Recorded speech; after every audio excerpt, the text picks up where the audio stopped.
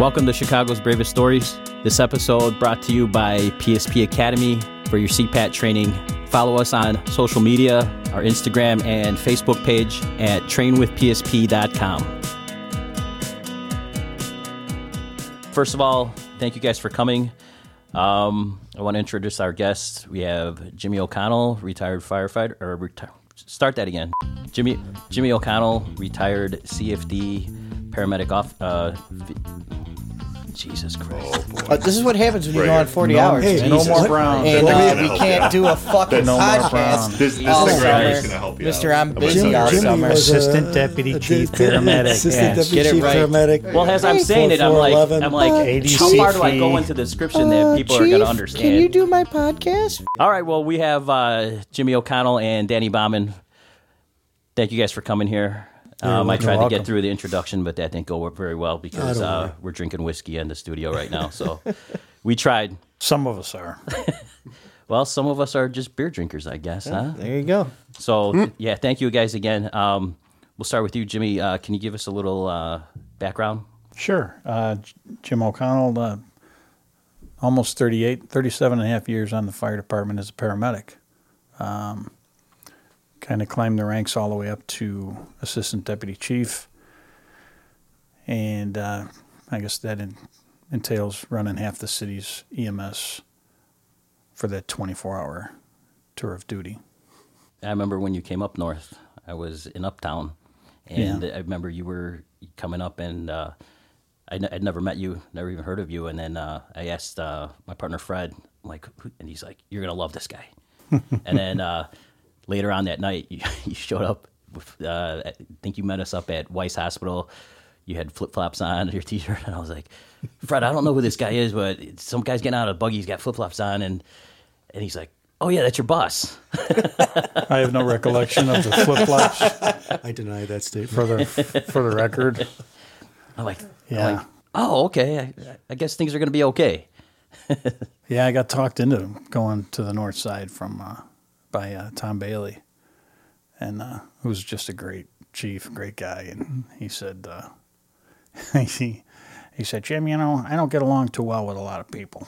He goes, but I only got a few years left, and I think we could do some really good things if I go to the west side and you're the boss.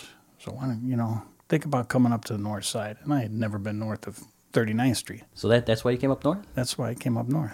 I don't think that many people actually know that story. Yeah, it was strictly Tom Bailey, and they had moved Field Division South from where it was at 61's house, which was one of my favorite places in the world, to Engine 16's house, and it was not the same.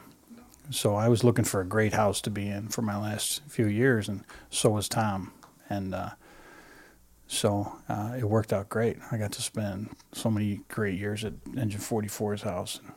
What a awesome place. What year did you come on? I came on St. Patrick's Day of 1980. So I came on the week after the strike ended in 1980. How did the strike affect you coming on? Oh, well, it was pretty brutal because, I was a 20-year-old kid, and every firehouse you walked into every morning, someone was saying, hey, look at this scab, or look at this new kid, and they assumed you worked the strike, and where I was working was the whole district was pretty much out on strike. So every day you'd walk in the firehouse and they'd look at you sideways, and then they'd say, in or out, and meaning did you work the strike, or come on after, or go out on strike, and I would say after, and they'd say, you're full of shit, and then I actually I met a friend of my father's, who Don Gepner from Engine 61, and every single day I would say, call Gep. You have to call Gep, and so they would get on the marshal line and call Engine 61 and say, this Jim O'Connell kid's over here, and he says he just got on the job now. You had to be vouched for. Every single day. That's amazing. Yeah. And they would feed you, and they wouldn't feed you until they got that verification. Gepner, that's Grumper? Don Gepner, I know him, yeah. He was unbelievable. Yeah, he was at 86's house when Marge was over there. No, that's somebody else. No, this guy spent a whole career on 61. Did he really, on 61? Yeah. This is Gepner. Gepner. Don Gepner. I think that's All right. He got blown off a dumpster in about 1994. That was his last day on the fire department. He was standing on top of a dumpster, hosing it down, and poof, No kidding. Yeah, blew him right off the Whoa. dumpster. So, Danny, tell us about your career. What year you come on? Come on. I was going to get this big long silence and be like, yeah, that's about it. Yeah. Take yeah, another it's- sip of it was whiskey about and that tell us all simple. about your Came your out in career. 93, November 15th, or 16th, excuse me. We had a class of 12. You came on medics. as a paramedic. I came on as a paramedic, yeah. I became a paramedic in 83 and worked my way through college on the privates, working with my dad.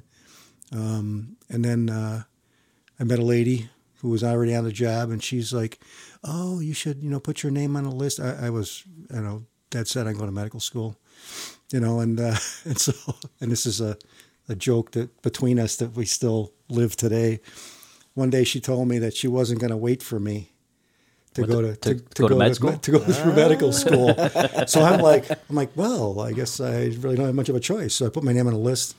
I got called a couple of years later, and turns out what she meant was she wasn't going to wait for me to marry her Oh, to go to medical school till I got done with medical school. So I actually could have gone, but anyway, I didn't, and I'm actually happy that I didn't because I've had a great career. Really, really enjoy it. Came out in '93. I was a 4th district reliever when I first came out.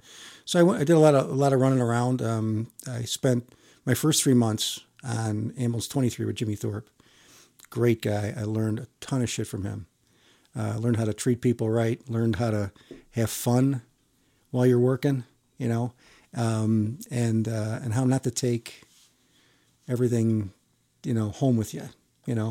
He was there for 15 years or whatever since before I got there. What a great guy. Oh my God, he showed me. I mean, and still to this day, I still hang out with him. We go out golfing, and he's still a great guy. And then I did a little relieving, out south and stuff like that. As a reliever, they would just send you everywhere. this is all as an FPM. As an FPM, yeah. And so then I think it was 94 or 95 that we all went Switch to shifts. shifts. 94. So when you got on, it was It was 24 on. It was still a 3 platoon system. Okay. I was on a second shift, so I was always working with the same people, which was really, I thought at the time was great because you always knew the guys you were working with. It was great. Yeah. Oh yeah. Because you would walk, you'd get out of the ambulance and a company would show up or be around you or whatever, and you knew who they were. They knew who you were, and you kind of knew, they knew what to expect of you. You knew what to expect of them. Back then it was pretty much nothing, but they were there to help you if you needed it. But we never asked them to come, because then you had to live with that, So we just tried to, because back then there were no ambulance assist companies, there was no first responder companies, there was none of that going on. So it was just the ambulances by themselves, and engines and truck companies. They did firework, and they didn't mess with us unless we needed manpower help. Then we would call them, and they would come and help us out. So the 2-man stretchers. 2-man stretchers, which were a son of a gun. I mean, yeah, it's thank God I have like a nice wide reach. I'd be working with all these little girls, and stuff, and I'd be like, hey, stand over there by the head, just hold your arms wherever you can, and I would like reach, I'd pop it, and we'd pop the stretcher down and let everybody out. But it was a lot of lifting. It was crazy.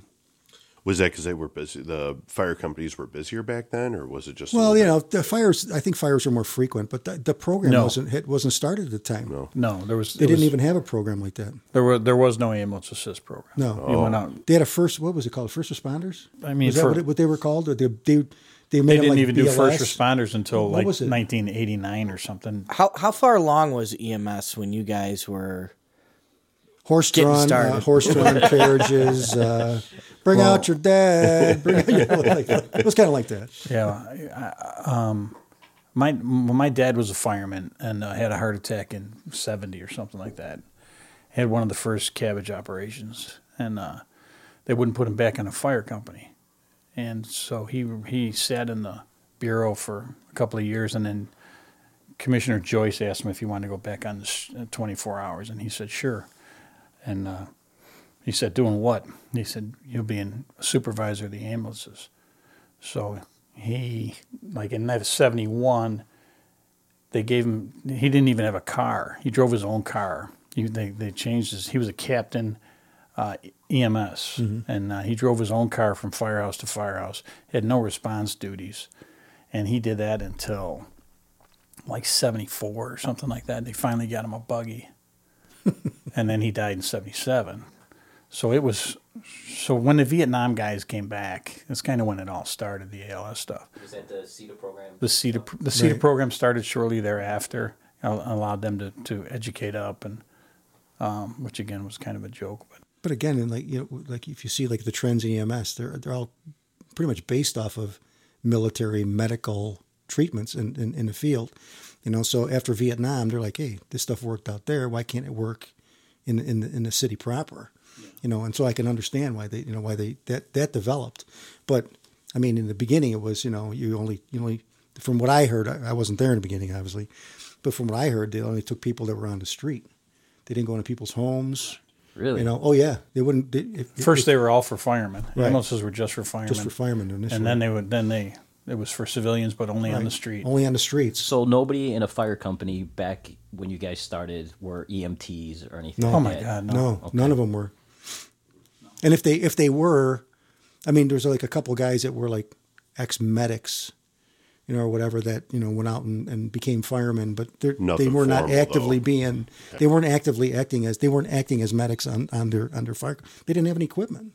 And there was no one there when I started. Yeah. There was no medical.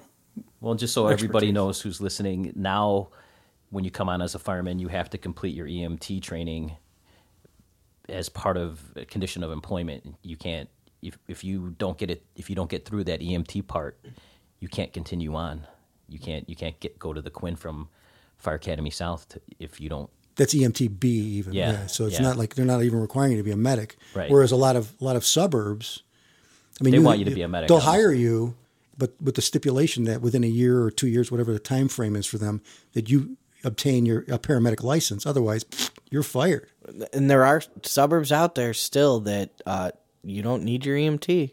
Is that right? Oh, absolutely. Really? I don't want to. Because they'll have like a rush. They'll have a rush of guys going over. Take your word for it. I want a job. But just for conversation, Cicero, Harvey, places like that. Yeah, but don't they have private companies like PSSI or whatever those guys are that run their EMS for them? The firefighters on the fire suppression don't need any medical training. Well, maybe first responder. Right where I'm at, actually, I think they just. I want to say this last list, they just require guys to be EMT starting. Way to charge on. Oh, yeah. Move into the future. Had the curve there. But starting. Awesome. But we do they have to be EMTs before they get hired. Before they get hired, correct. Yeah. Now that's even better. That's even more advanced than what the city of Chicago's done. Right. The city of Chicago is willing to like train you for 3 months to be an EMT. They're not requiring you to be one before you come on, which is, I think something you might see in the future, because I mean it's costing the city. It's totally political. Yeah, like you were saying, but it's costing them. I mean, they're paying you for 3 months to learn how to be an EMT when you can go and take like how many ever week course on your own and do it, and come in already ready just to be trained as a fireman and go. Well, if we really want to get into it, we don't. but three of my cousins are suburban firemen, and before you got on to the various places that they work at, you either had to be a full blown paramedic. You had to have your CPAT card, which was the physical agility test that the IAFF backs and the IAFC and all these other organizations back. And my one cousin had his Fire 2 already, so they sent him to paramedic school. But he had his Fire 2 and the physical agility. And then my other cousin had to have his paramedic, his Fire 2 already, and the physical agility test just to sit for the test. Wow. Right. Yeah.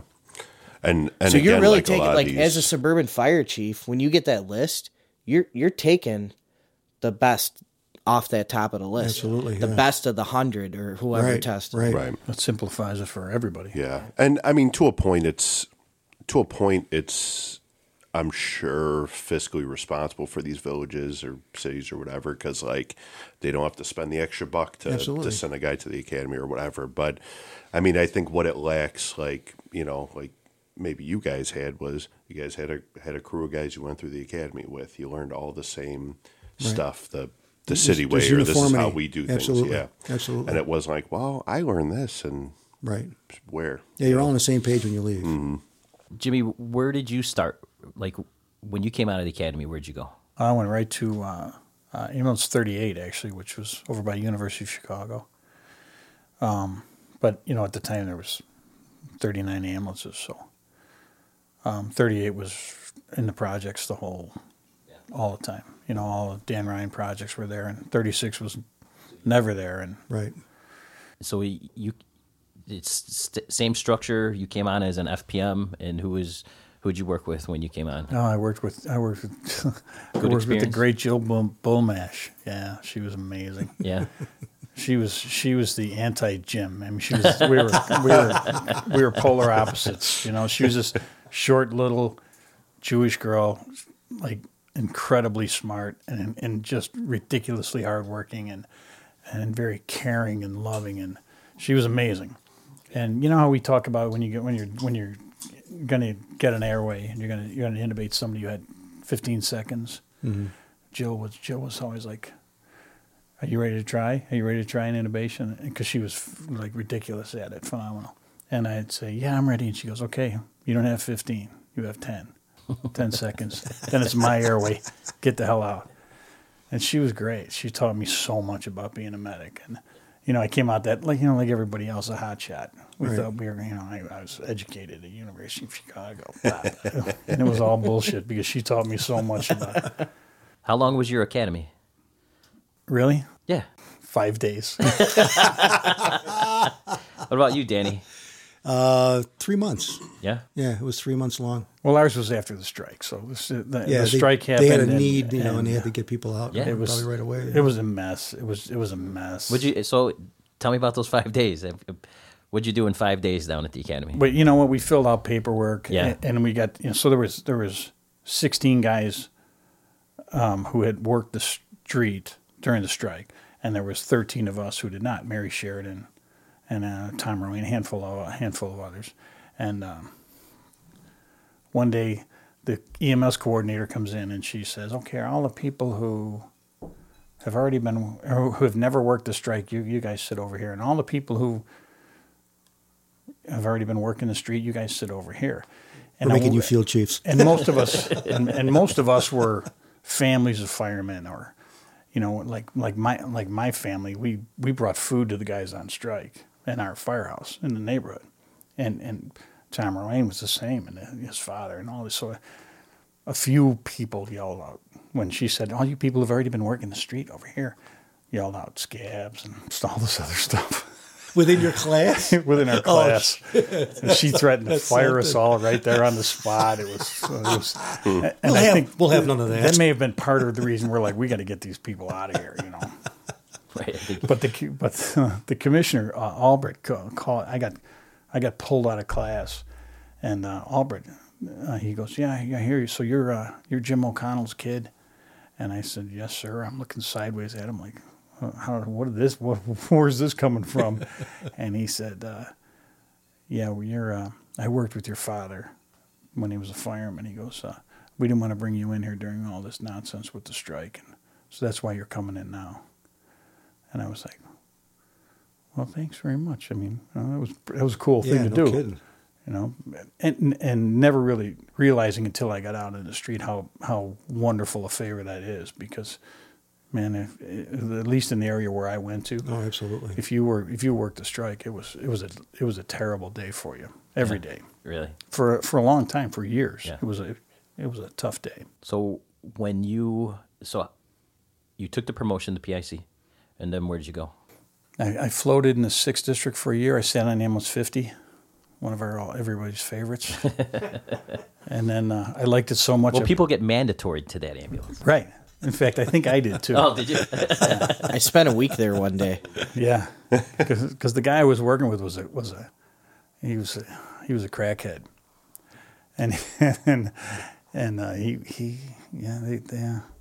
he got fired, thank God. But like I got day. stuck with him. It was terrible. Like my field officer, Tom Murphy, was like, Jimmy, they love you over there. Those guys, those firemen, Frankie, all these guys, they love you. We're going to keep you over there. And I'm like, but I hate this guy I'm working with, man. I hate this guy. Get me the fuck out of here. Can you do me a favor? And it was so bad. That's when I put in for Ambulance 55, which was at 47's house. Yeah. And That was where our last guest went. Jeff Rich. Jeff Rich. Yeah. He was one of my guys. Oh, really? Yeah, he was See, one of my it comes full guys. circle. What about you, Danny? When you took the promotion, where'd you go? They sent me to 44. Yeah, Ambulance 44, and I was there for probably about, I don't know, a couple of weeks. I just had a baby, second, and so I needed to get on an opposite. The old lady. Oh, excuse me, my wife, my lovely wife, was working. Lovely wife, yes. My lovely bride. Hi, Margie. My lovely bride was on the job, and she was on a fourth platoon. So I needed to get on a second platoon somewhere, and so a vacancy came out right away. And so I'm like, hey, I got to put in for something. She goes, yeah. It'd be And nice. you were both PICs at the time? Yeah. Okay. And so Ambulance 10. I mean, I was on 10 when we went to the 4-platoon system. I was assigned to 10. I put in for it, and I got 10, of course. You could have not put in for it and got 10. When you're at the bottom of the totem pole, that's what you get. But you know what? I liked it there. The guys, everybody that we worked with was great there. All the reliever, the PICs that I worked with, they all had the same attitude, and everybody we all had a lot of fun while we were working out there. You're getting your head kicked in every day, so you had to, find the fun in it, all the firemen were great. They're very supportive. We were out running all day long. If we were out and we missed dinner or whatever, they'd either leave it hot for you on a stove or they'd bring it to you if they had a run with you, and they'd meet you out there and they'd bring you your plates, so it was a great atmosphere. I felt comfortable there, and so I put in for 10, and I got a chance to work with Patty Wood, which we clicked right away, and we were partners for 10 years, and then I crossed. You guys over. were partners for 10 years? No, I'm sorry, 5 years. Excuse me. It just seemed like 10. No. What was this about? Sorry, you Patty. guys? Yeah, no, she knows. What, Corey? What year was this about? 96, 97. So we were working together. She was just like a new FPM there, and she had no partner. So I put in for it. I called up and I'm like, yeah, I'd like to speak to the FPM. She answers the phone and I'm like, hi, I'm thinking about putting in for 10. She goes, why? I says, well, I was there before. I says, and I said, but I'm new baby and I need to be on an opposite shift. She's like, oh, okay, fine. So, and I actually had a student. Okay. I had a student with me the first day that I went there, and hey, Mark Smith, and Mark and I had been working. He had been my student for several months. For the summertime, and near the end of the summer is when I got a chance to go to 10. I transferred over. So he came with me the first day, and we went through the entire day. And at the end of the day, he asked Patty and I how long we'd been working together. And I said, I'm like, we just met. He goes, hey, that's crazy. He goes, you all got that Mark, the Scottish Mark. Oh yeah, Mark with the brogue, and he's like, he goes, I thought you all worked together for about 25 years. I'm like, yeah, well, it seemed like that, So yeah, we hung together for 5 years. I got the call for to cross over as a fireman, and then I ditched it and went the other way. So, and I've been on that side ever since. It's been pretty good. Okay. And how long have you been a lieutenant now? Since 2015. Okay. So 4 years, and I've been at Truck 36 since then. So it's been a great opportunity for me. I'm loving it out there. When we had Father Tom on here, we were talking about some of the memorable incidents within Chicago Fire Department in particular. Were either of you at E2? No, I was not. I saw that crazy shit on TV, though. I was like, damn, I'm glad I'm on this end. That was insane. What position were you in during that? I was a field officer, so I was 458, and my relief, Steve Fugai, was there. Yeah. What did he say about it? Yeah, it was one of those things he didn't talk too much about. Yeah. Yeah, he just said, Jimmy, it's just awful. Nothing you can say. You wouldn't have believed it. And if you talk to... You wouldn't have believed it if you didn't see it. If you talk to anybody who was there, who was there like in the beginning, it's something they don't want to talk about. Well, and that says a lot because we talk to each other about We do. everything. We do. And to have something that we don't want to talk about, that's really telling. Yeah. And I've been getting that reaction from a lot of people that we've kind of been like shopping that question around. So for people who aren't that familiar with the E2, it was a nightclub. I'm not 21st in Michigan. 21st in Michigan. Yeah. And there Engine 19, truck 11, first there. Yeah. something about somebody got maced originally, and then basically what happened is a stampede happened in this nightclub, and people couldn't get out of the front door, and they were stacked on top of each other. So there basically was a wall of bodies, and they couldn't get these people out from underneath the pile, and people were dying, and ambulances were showing up, and people were just being tossed into ambulances, and it was such, from the stories that I've heard, it was just like one of those unbelievable scenes. They couldn't manage it from the initial get-go. Like, it was unmanageable. And, Well, I believe the initial ambulance came for something Shortness of breath. completely, Probably an asthma attack. or shortness Yeah. of breath. Yeah, That's asthma what they was were big on that one, dispatched yeah. for, and then they're like, "What?" anybody know who that may have been? I think Peter it was Lazzara. Peter Lazzara. Oh, Pete was the first there? Really? No kidding. I don't know if he was the first there, but I know he was one of the first arriving Yeah. units. He intubated and the- by the way, congratulations, Pete. Congratulations. You just retired Oh. yesterday. Recently Last day. retired. Just walked out. That is awesome. Yeah. I didn't know that. He done. Just walked out He yesterday. gone. Pete was one of Corey and I's Yeah. paramedic instructors. And what a great! Isn't he great? Oh, he is, and One what of the a best teachers ever, too. Right. amazing teacher. And the funny thing, or not funny, but his background, he went to college. I believe he played college basketball, Correct. but he got a degree. Not very well, he'll tell you. But he taught, and I believe he taught at Gordon Tech. Right. Yeah.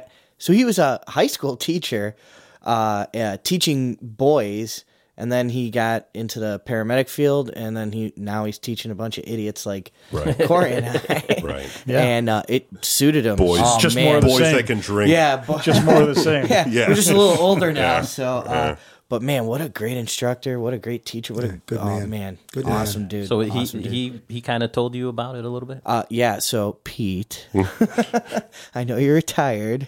I actually just shot him a message. Oh, there you go. Hey, you know what? Going along with like some mass casualty stuff. Can I ask you guys? Were either of you guys around? I'm looking at some stuff. Looks like there was a big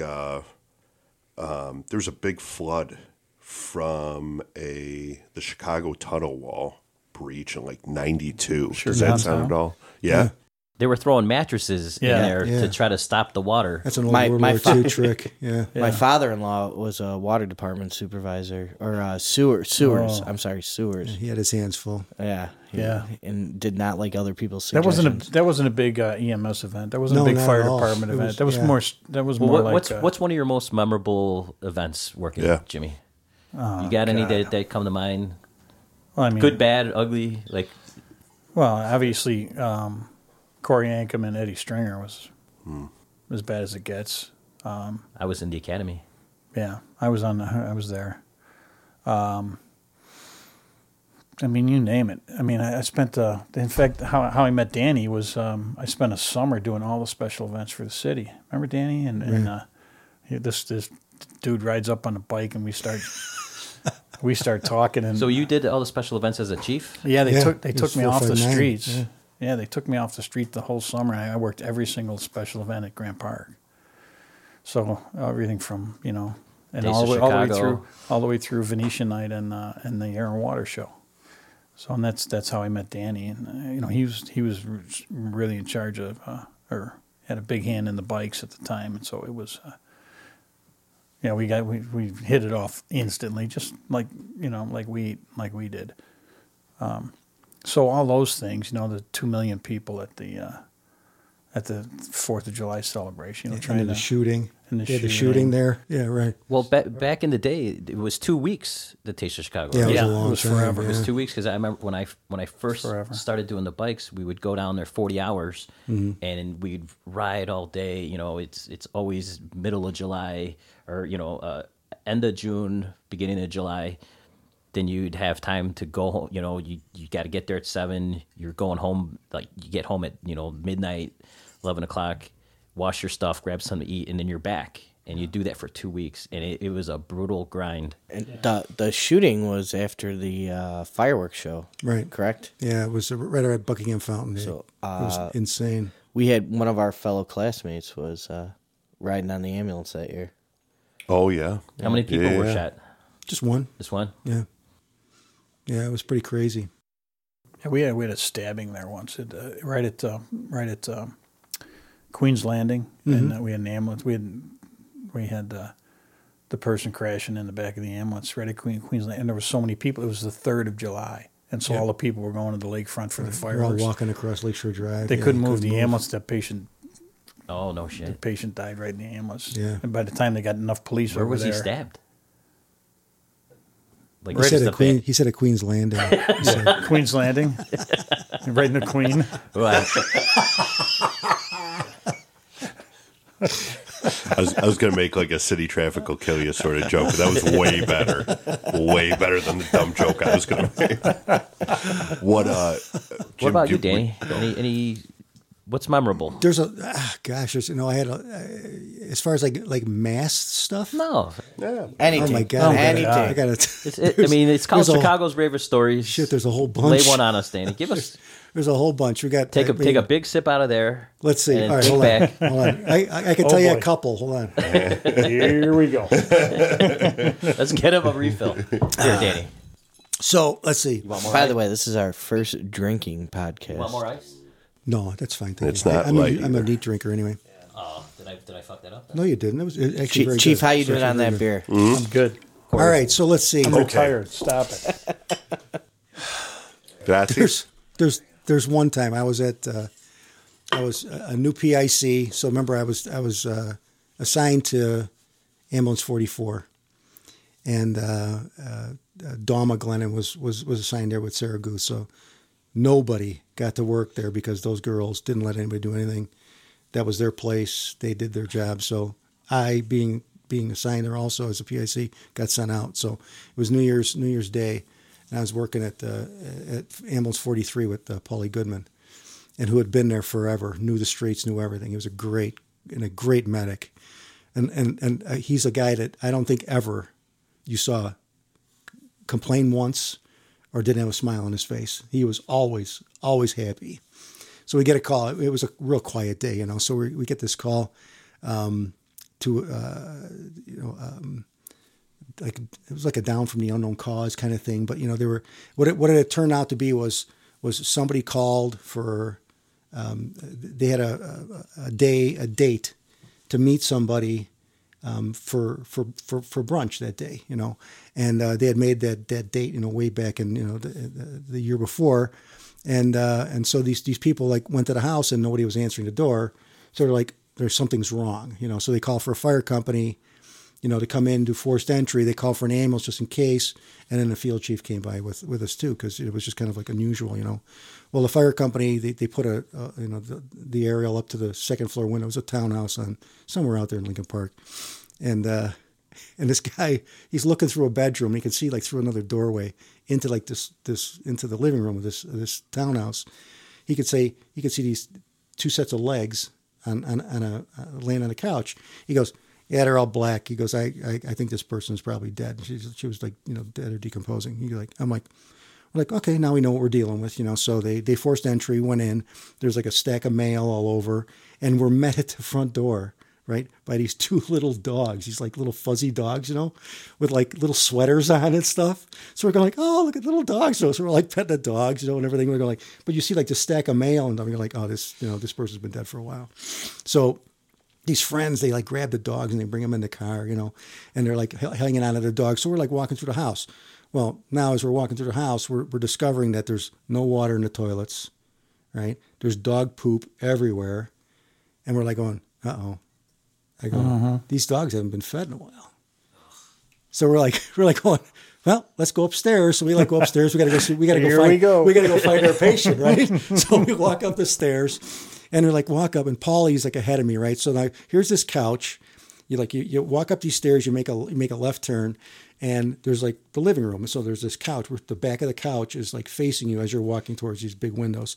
So Paulie like walks by the couch, and he turns around, and he's like, holy shit! He like jumps in the air, like honest to God, he would have, if he had claws, he would have been stuck to the ceiling. That's how high he jumped, right? And I'm like, Paulie, what's the matter? I lean over the back of the couch, and I look down. I'm like, holy moly! I go, check this lady out. So here she is, the owner of the two dogs. She's laying there on the couch. She's like buck naked, but she's like the color of my work shirt. She's like completely like blue. She had been there for a long time, and her dogs ate her face off. She had no face. It was just a skull with teeth and eyes, and just looked like rawhide, like around, like the dogs had chewed, you know. And we laugh about shit like this. I know, but it's like it was unbelievable, you know. So I'm like, damn. I go, those little dogs did this. I'm like, man, thank God she didn't have Rottweilers. I go, there'll be nothing left of that poor lady. Those dogs are mean. Oh yeah, I'm like, I'm gonna go hit those dogs. So we're like, you know, we do our paperwork, we do everything. I call it in. I'm like, yeah, you know, she's, you know, obviously DOA. You know, she doesn't have a face. They're like, excuse me? Yeah, her dogs ate her face off. They're like, what? They're like, this is on the radio, you know. So it's like, it was unbelievable. So we get done with all our stuff. We're like, yeah, you know, the friends wanted to come into the house. You know, we want to see her. I'm like, no, we can't let you in there. I go, this is not the way you want to remember your friend, you know. So we're exiting the building, and they're got the dogs in the car, and they're driving away. And as they're driving away, I go, don't fall asleep on the couch. That was an interesting run. And Paulie and I still talk about it today. It's every time I see him, he goes, you remember that run we had? I'm like, Paul, how can I ever forget that? I can't forget a run like that.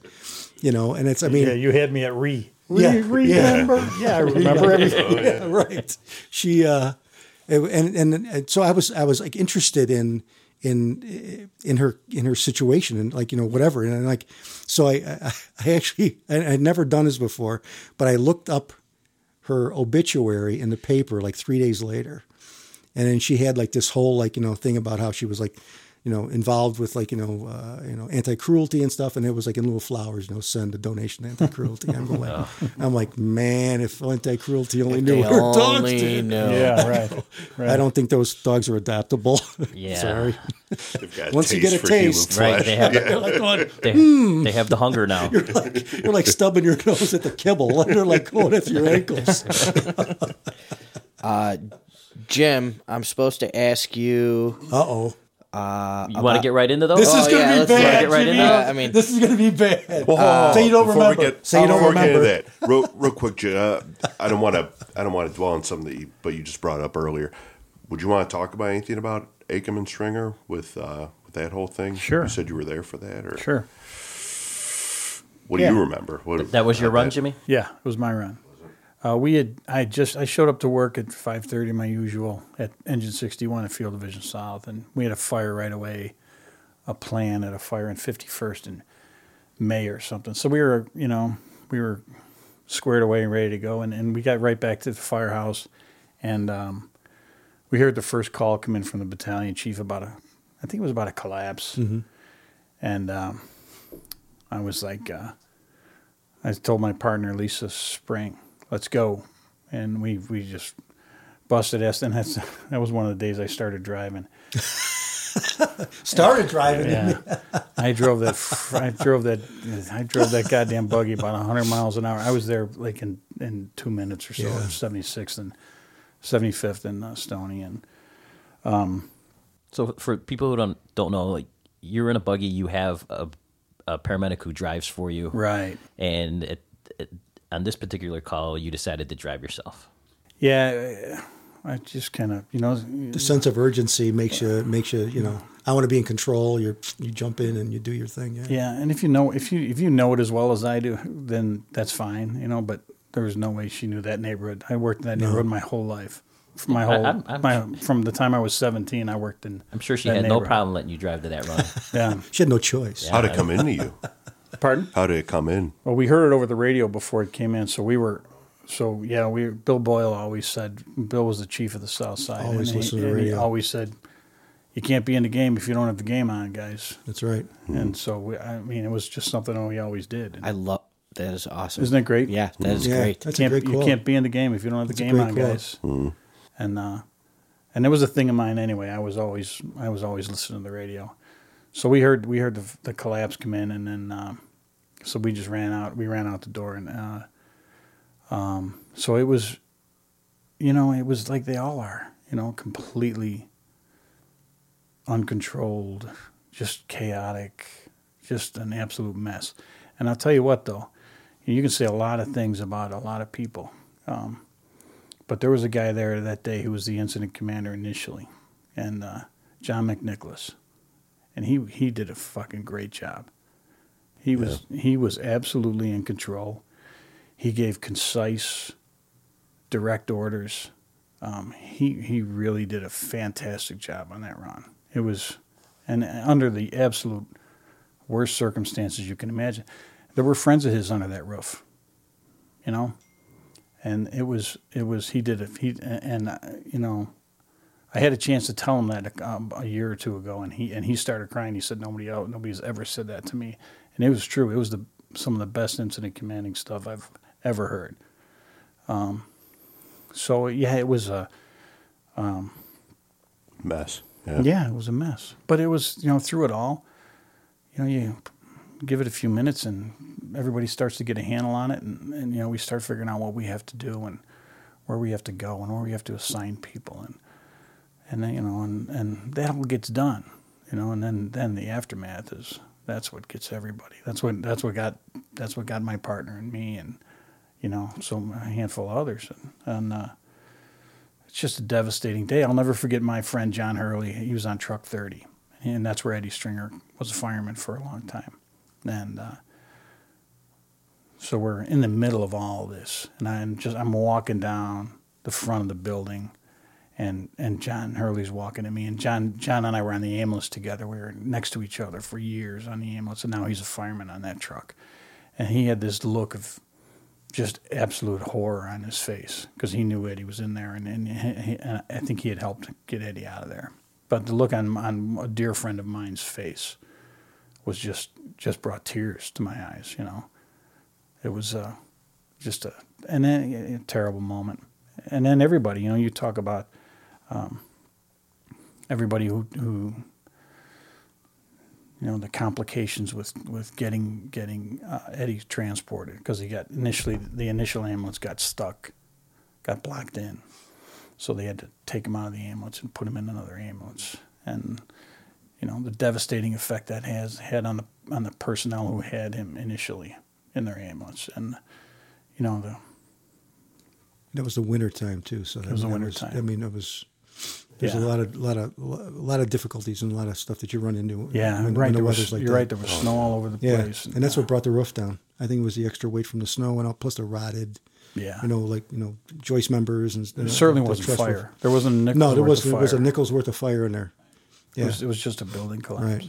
Right. Yeah. No, like doing the old Vince move. It was a call in for a fire. Ended up. After crews got in, there was a building collapse. And I think the eventual aftermath was 17 injured, and Akim and Stringer were killed. But, during the incident, I had to imagine that there were a lot more than just two guys that you guys were worried about at that time, right? Sure. We trained. In fact, I have the piece of paper.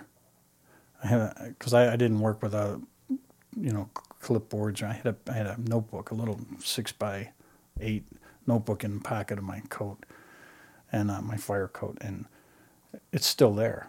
I still have it at home, and it's got all the guys' names and all what ambulance took them, and I think we transported 17 people there, but there were a lot of guys inside. It was a great job. I mean, God bless Corey and Eddie. But the guys, and you see, when you look at the pictures and you see the overhead right. of all those firemen peeling off those layers of roof to get to their brothers, cutting holes to get in there and stuff. Yeah, it was amazing. It made national news. Yeah, it was amazing. Yeah, I was watching it on television. I was at the firehouse that day when we were all, and everything in the fire. It's like you're during the day, like you have like your routine. You got to do this, you got to do that. But as soon as that happened, everything stopped. Yeah, everybody was standing. It was a single engine house. I mean, it was like everybody just stood there around the television, and we're just like watching, seeing what was going to happen. And we thought they were going to pull, way more than just two guys out of their dead. It looked like that's how it looked. They were just, yeah, it was crazy. The crowd of guys on top of that roof just ripping stuff off and cutting holes and trying to get in there. It seemed like anybody that was stuck in the center of the building, really, those are the guys that died. The guys that survived were the ones that were near the walls where things were still kind of supported. So everything kind of collapsed, kind of like, but it wasn't like a pancake, but it was kind of like a lean-to, like a double lean-to. And it was just, it was amazing. That they were able to save as many guys as they did. Yeah, I went to Suburban Fire Academy, and there's a list of incidents that we go over, and unfortunately, a lot of them were Chicago incidents. But that was again that was another big one where it was like, all right, like what can we take from this? Is there something? And and we do that too. Of course, hindsight's 20/20. And we do that too after every major incident, or even after every fire that we have. We have a debriefing where we talk about what happened, how we could have made it, change things. Would it have changed the outcome?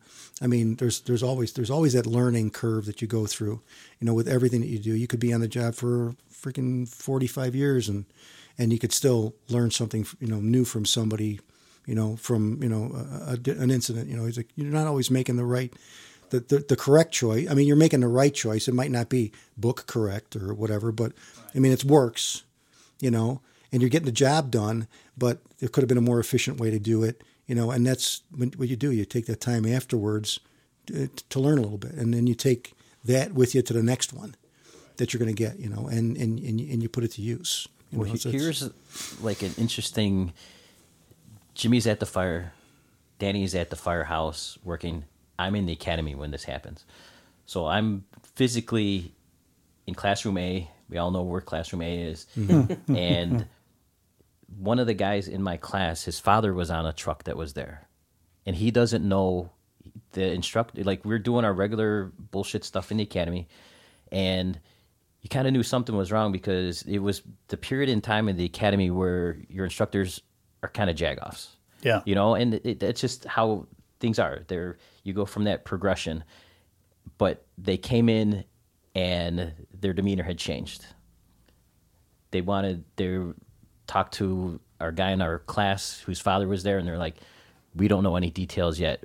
We're just letting you know what's going on. And then, they came in there, they're like, there's reports somebody's injured, somebody's hurt. We don't know if it's your dad yet. And they just sat us in that classroom. We had to sit there. And now we all know what's going on. And we're just waiting for instructor to come in again. Did they take him down there or anything? No. We sat in that room while they waited to find out. And really, it's like they went and they were listening, and trying to find out if they should take this guy out or not. And then, then at one point they come in and they're like, "Your dad's okay." And then we just went back on to business as usual. But back to normal. Right. Yeah, right. But then, dickhead, do 100 push-ups. That's right. But hey, congratulations, your dad's fine. Okay, now get a green I'll shirt. tell you, sitting in that classroom, waiting for the next instructor to come in, it's like, how am I going to look at, say he gets the bad news. Right. Like, how are we all supposed to deal with that? How are we supposed to take that? Like, what are we supposed to do? Here you're like all new guys, a bunch of new guys all put together by the city for this one purpose. Right. You really don't know each other, but you've got to like gel quickly. It's and so it's like working with a partner. Like you get some you go to work on some ambulance, you don't know the guy. You have to like develop a relationship quickly with them. so you can make the day go. You're going to know within the first couple minutes if you're going to have a good day or you're going to have a bad day. Yeah, you are. Yeah, but you can turn a bad day into a good day too, though. You know what? It's like it just takes that one certain run, that one certain thing to say. I guess you're can right. Change a guy around, you're a right. little bit. Sure. But it's like if you try hard enough, Feeling you each can. other out, like how far can I go? That's all. You want to hear the Tony Ferenzi story? My first day with Tony Ferenzi.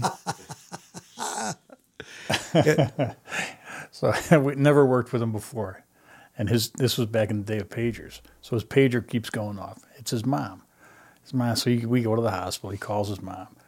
He comes back out. Yeah, he's like, the goddamn faucet's leaking at my mom's house, and my asshole brother won't fix it. He's sleeping or something. Blah blah. And she pages him like 5 times, and this is the first day we've ever worked together. So we're going out of University of Chicago, and we're heading west through the park, and he's going on and on about his mom. And I know he loves his mom, like everybody. But I just look at him and I go, what a he said, you can't say that. I know this is going to be cut, but he said, you can't say that about my mom. It's going to be cut. And we've been best friends ever since. That's unbelievable. But it's one of those moments where you know right away that this guy's going to be in my life for the rest of my life. Yeah. Yeah, you can have just that one moment. Don't you ever say that again about my mother. It changes everything. Yeah, absolutely. Oh my gosh, that's funny. So sorry about that. All while doing calls too.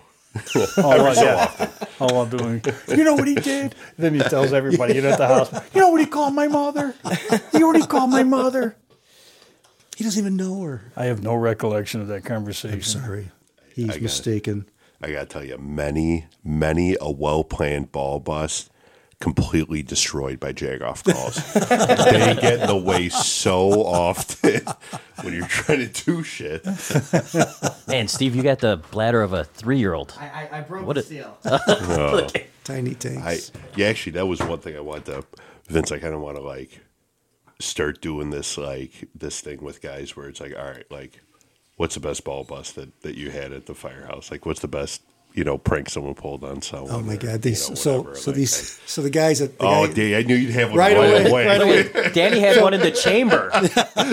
So it was like I was a newer fireman, So I worked when I got out of the academy. They sent me to probably one of the slowest freaking engines in the city, in the world. Pretty much in the world.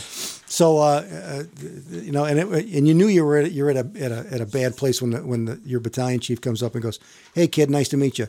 Do whatever you can to get the fuck out of here, within a year's time, because you ain't gonna learn shit here." I'm going oh, okay, chief. Yeah, thanks a lot. And you're in charge here, right? Yeah. So I put in for all the details. So I would get the details over to 71. It was a single engine house. Guys were great there. We all got along. We had our fires and they were ALS, so we got a chance to run our ALS calls, and it was sort of close to my house. It was it's my neighborhood company. So when I got the opportunity to put in for there, I put in for it. So my wife is Jewish. We live in a real heavy, it's a heavy Orthodox area, and they have all these Jewish holidays, and it kind of helped to they said it helped to have me on the company because I was familiar with the Jewish rules and things like that. And now they have Hatzalah. Now they have Hatzalah, and Hatzalah kind of takes care of everything. But one Jewish holiday is called Purim. Purim is like the Jewish equivalent to Halloween. So the kids get together and they all dress up Haman or all that the characters from. Not characters, but they're the historical characters, like Mickey and Minnie. No, not quite. No. They're all religious historical characters, from documented in a book. It's in the Torah, and so they go from house to house and they get sweets and stuff. But part of it is that you make these thing called hamantaschen. Hamantaschen are cookies. They look like kolaczkis, but they're shaped in a triangle. So me and the kids, one day we made a bunch of hamantaschen. So I go to the firehouse and the guys are hey, what did you do yesterday? I go, oh yeah, it was Purim. So me and the kids, we made hamantaschen. And they're like, what the hell's that? And they're like, oh, these cookies and stuff. So all fucking day, right? They're all like going, they're like eating, or they're having like a cup of coffee. Hey, Chip, Mike Murphy. Hey, Chip, what would be really good with this cup of coffee? A Hamantash. Or we're driving along somewhere, a guy goes, man, he goes, yeah, I'm a little, he goes, God, my stomach drowned. He goes, man, a couple of Hamantash would probably calm it down right away, And I'm going, oh, you fucking jackass. So I'm like, all right, I'll show you, right? Well, the next day I came in, and I came in with with a nice box of Hamantash, and I put them on the table. I said, here you guys go, eat away, right? Yeah, well, I brought 3 other boxes. So all their boots, all of the pockets in their coats, I put them in the visors on the rig. So when they pulled the visors down and they're pulling out, Hamantash would fall into their lap. Hamantash were in their beds. They were everywhere. So, they gave it to me a little bit, and I gave it right back to them. I thought that was my first one that I did. Your first. After that, it broke my cherry. After that, it was easy. Your first Hamantash attack? No, it was my first Hamantash attack. Okay. Yeah, right. I'm just trying to figure out where our Hamantash is at. Right. Yeah. Right. You know what would make this podcast great? You know what goes good with whiskey? This with ice cold beer I have, Hamantash would go great with it. There was an not significantly older, but older guy at work, and I've got friends from all over the place. I was talking to one of my buddies, and he was telling me, he's like, all right, man, like, so this is like the new word that the kids are using, and I'm like, oh, okay, like, what is it? He's like, it's YOLO, you only live once. And I'm like, oh, okay. So I would go back to the firehouse, tell the older guy, I'm like, all right, buddy, here's your urban word for the day is YOLO, and he's like, what's that? And I'm like, oh, it means you only live once. He's like, oh, okay. And so like for the rest of the day, that's all he said. Like he inserted into things that didn't even make. I'd be like, hey, Joey, your shoes are untied. He's like, YOLO. I don't know. I don't think that's how you use it, man. He's like, yeah, I like it. I'll hold on to it for a little bit. Oh, that's awesome. What about you, Jimmy? Yeah, What's we that? got Jim. Give me some pranks. Best prank. Best. Any memorable pranks? What about my friend Jeff made the fatal mistake of leaving his lottery picks on the table. These are great. And he came back to the firehouse, and they were written on the chalkboard wall. The winning numbers, and they looked at it, and he quit. He left. Fuck you! I quit. He ran out of the firehouse. They had to go get him. And I'll never talk to you guys. I do sons of bitches. He's yelling "fuck yous" to guys. He's like, I always wanted to tell you were a jag off. I wanted awesome. for 20 years. I want to tell you today's the day. Fuck you. You're cool. Yeah. Oops. Yeah, hey, man, I really this is didn't a mean joke. it, guys. I knew it was a joke. So Jimmy, you went on to become a flight medic? I did. I was a flight medic. What year was that? I just retired from that about 17. So I don't know, 90 or something. How'd you get into that? And boy, his arms are tired. Oh. Yeah. No, it's more like 2000. Yeah. 2000. I'm here all night, folks. It was, there's a nurse at Mercy Hospital, Becky, then Pusateri, now Worth, who started working out there. Actually, there's a couple of medics who worked out there, Jim Barry, Rob Sasson, and they were working out there. And so I went out there and I worked with Becky and just had a fantastic second job there for 17 years. It was awesome. What were your duties as a flight medic? Were you on fixed wing? We were all fixed wing, all long range stuff. So we brought a lot of people to like Mayo Clinic for advanced treatments, or Cleveland Clinic for heart workup, UFC, Northwestern for advanced treatments, and then people who have the vacation insurance and they get hurt on right while they're on cruise ships and stuff like that. We'd go get them So it was a fantastic job. I traveled all over the world and got to see a bunch of great places, and worked with some amazing nurses, and learned just so much about it. Any close calls? Yeah, absolutely. Really?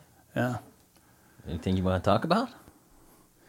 Yeah, I don't know. Have another beer. I could talk forever about that. But I got one question. Is there a non-fixed wing plane somewhere? A helicopter.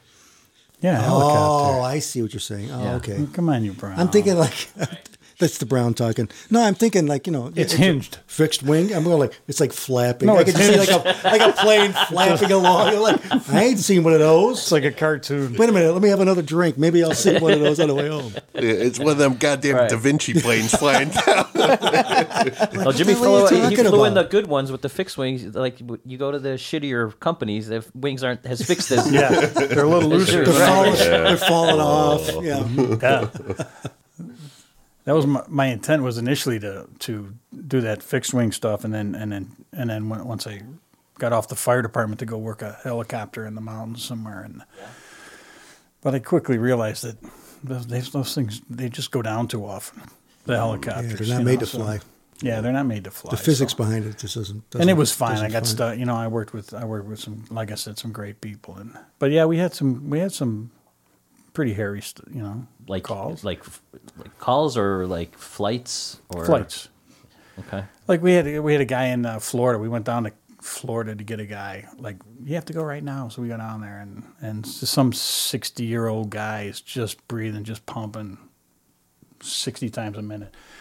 Ate up all the oxygen in the ambulance before we even left the scene.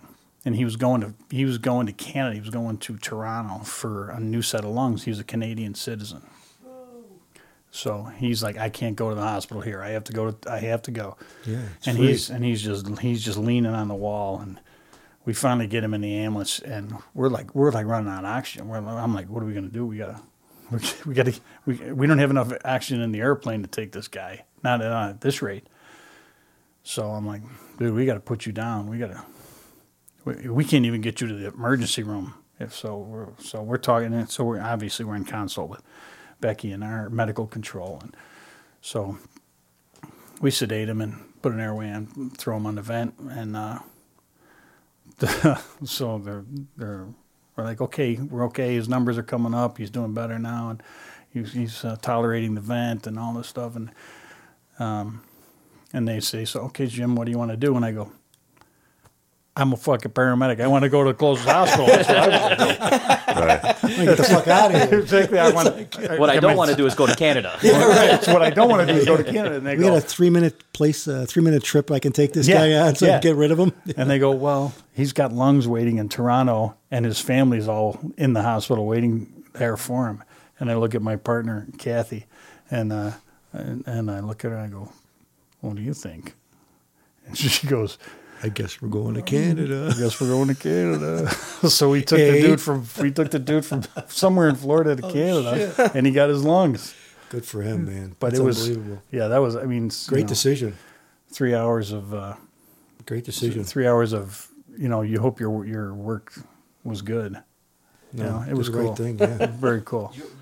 Did you ever have a long transport where you had to divert because you just were in the process of losing somebody? Like it went south bad? No.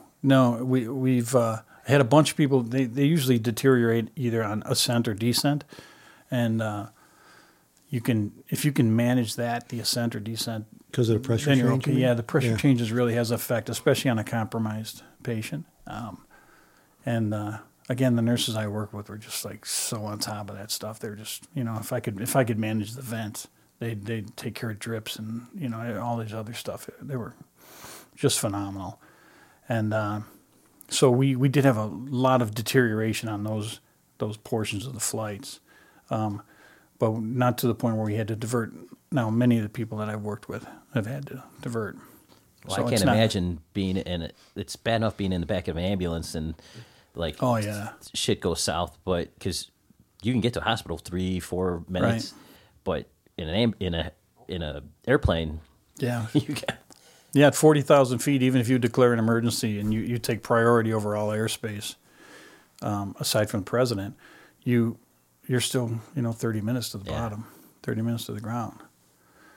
But I mean, we work with turbulence all the time on the streets. Yes, we do. Yeah. This is just giving me great ideas though. Like towards the end, Jim, like just walking into a hospital, like I had trouble breathing. And they're like, "Oh, what's going on?" But I got lungs in Punta Cana. I gotta get there, man. I don't know what to tell you. Call. I need a jet. Anyone, luxury airliner, please. I know this guy, Jim O'Connor. Right. Hopefully open bar. I mean, whatever. You know. Now I meet you, Corey. Class, now I meet you, Corey. That's what. I could have done that for 17 years. Now I need him. Oh God, I'm a catalyst. What can I say? No, just have him put you to sleep. You wake up in Punta Cana. There you go. That's it. But there's some weird fluids on my pants. I'm not sure what's going on. What about you, Danny? Any close calls as fireman? Yeah, no. I mean, it's Yeah. you always remember. I think probably the hairiest situation I was ever in was probably my first fire. Really? Yeah, it's Where were always. I was on 71. It was, again, I have this thing about the first of the year, and it was we got a fire on Foster Avenue. It was just about a block east of the hospital, and this is a 1.5 story frame, and we pull up, and I see smoke billowing out of the top of the doorway. So you learn through time, which I learned now, which I didn't know then. Were you on the pipe? Yeah, I was on the pipe. So I'm leading out, and so when smoke's coming out of the top of, just kind of like out of the top of the doorway, it's coming from a floor above. So once that floor fills up, then the first floor where the door is, the top of that doorway starts, the smoke starts leaking out. So I knew the fire was upstairs. So I let out. Of course, I let out to the wrong building the first time, because I really didn't know where the smoke was coming from. So I'm walking to this one building. I got all this hose on my shoulder. I'm going and all of a sudden, the hydrant guy goes, "It's this house." I'm going oh, okay. And I walk over there. I drop a bunch of hose on the ground, start leading out up the stairs. And it was kind of like an open floor plan on the second floor. But I got up, as soon as I got up like halfway through it, I'm stopped. So I threw my mask on because it was like smoke to the floor there. So I got the pipe in my hand, and I'm leading out up the stairs, and the top of the stairs was just it was like another open floor plan. So You got nobody behind you? There was nobody with me yet, because they were trying to string out the spaghetti that I left on the front porch. So when you say you just dropped it, that was my first fire. You just dropped it. It was my first fire. Okay. Well, that's serious. So there was like 150 feet, 1 3/4 laying there in a ball, and I had like 50 feet up the steps. Right? And that's about where it went. You can't think past that.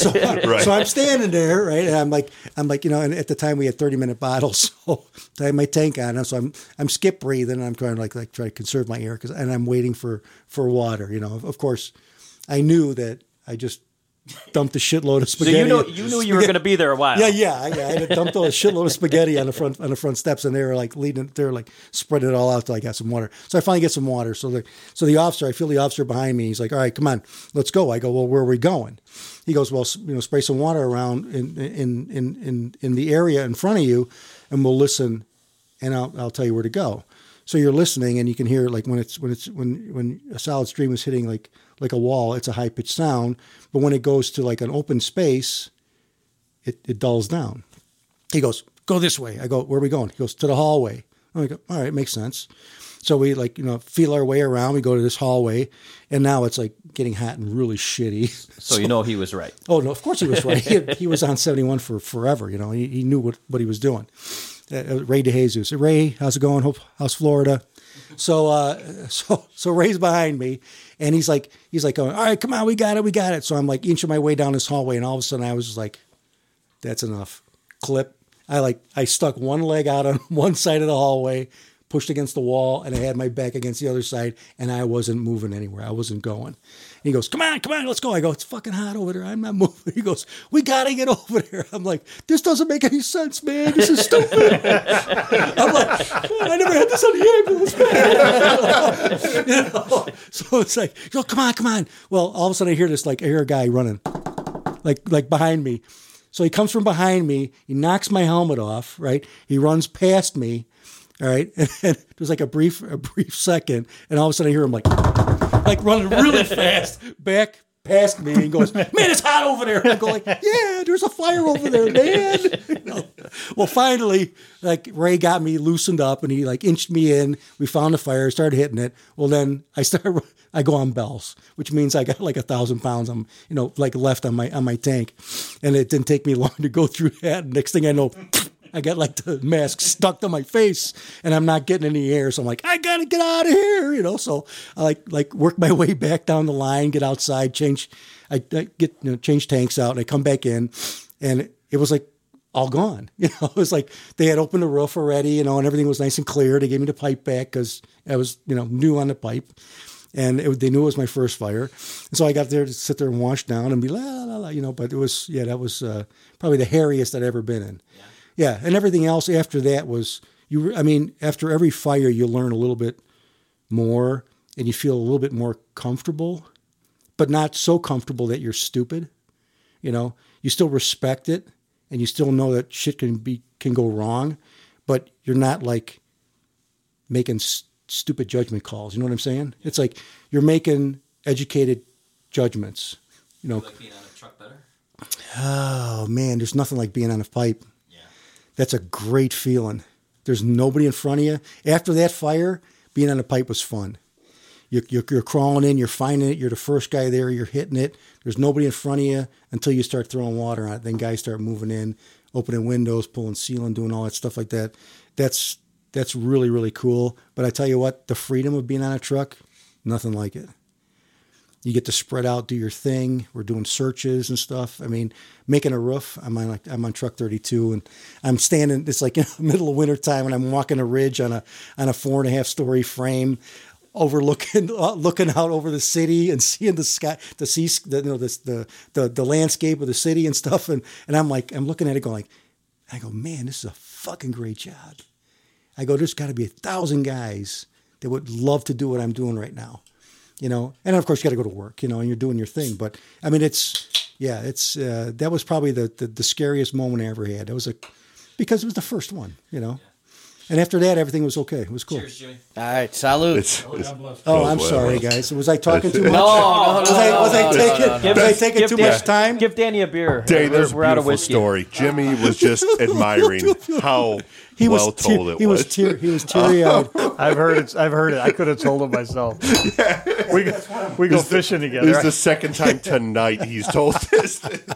Yeah. Hey, so you only have your first fire once, man. Yeah, Come on. Sure. YOLO. It's like your first. YOLO. Hey, boys, YOLO. You know what? I got a question for you from my side, Danny. So I started off as a medic. I was never trained as a fireman until I got my current job as a firefighter. Pretend like you've been on a podcast before, Corey. Hi, I'm Corey. Rookie. So I had been a medic for a couple of years, and when I became a fireman, obviously this day and age, there's a lot more. Maybe not obviously, but it seems like things are now very EMS dependent. So even as a fireman on my engine, I'm still very active with EMS. And did you ever feel, so I think I'm coming up on, I was a single role paramedic for, I want to say 4 years, and then I became a fireman and firefighter EMT where I'm at. And I've been there almost 8 now. Did you feel at a certain time from your changeover from like I've hit this many years as a fireman more than being a medic or past being a medic? Did you ever feel like, oh, now I'm a fireman now, or do you always kind of feel like I started off as a paramedic? I've always been a medic first. Yeah, absolutely. Okay. You've always been on an ALS company, haven't you? Always been on an ALS company. I've always been the medic. Have you? Yeah, until I became an officer. And when I first became an officer, they used me as a medic all the time. And then I was when I got Truck 36, I had 3 medics on my company that were assigned, and me, and they kept putting my medics out, and they kept detailing my medics out and using me as the medic. And I was catching all these fires and stuff. And so, being asshole firemen, we would always like take pictures of ourselves at these fires, with giving our guys the finger because they're not there. They're missing out on a fire. And after a while, I was like, man, that's pretty stupid because these guys are like young. Mm-hmm. They're eventually going to be officers one day. They should be getting this fire experience too, not just this EMS experience that they're getting working on other companies as a medic. And so I stepped down as a paramedic and went down to EMT so that I could always have my medic guys working on our company so they could get their experience.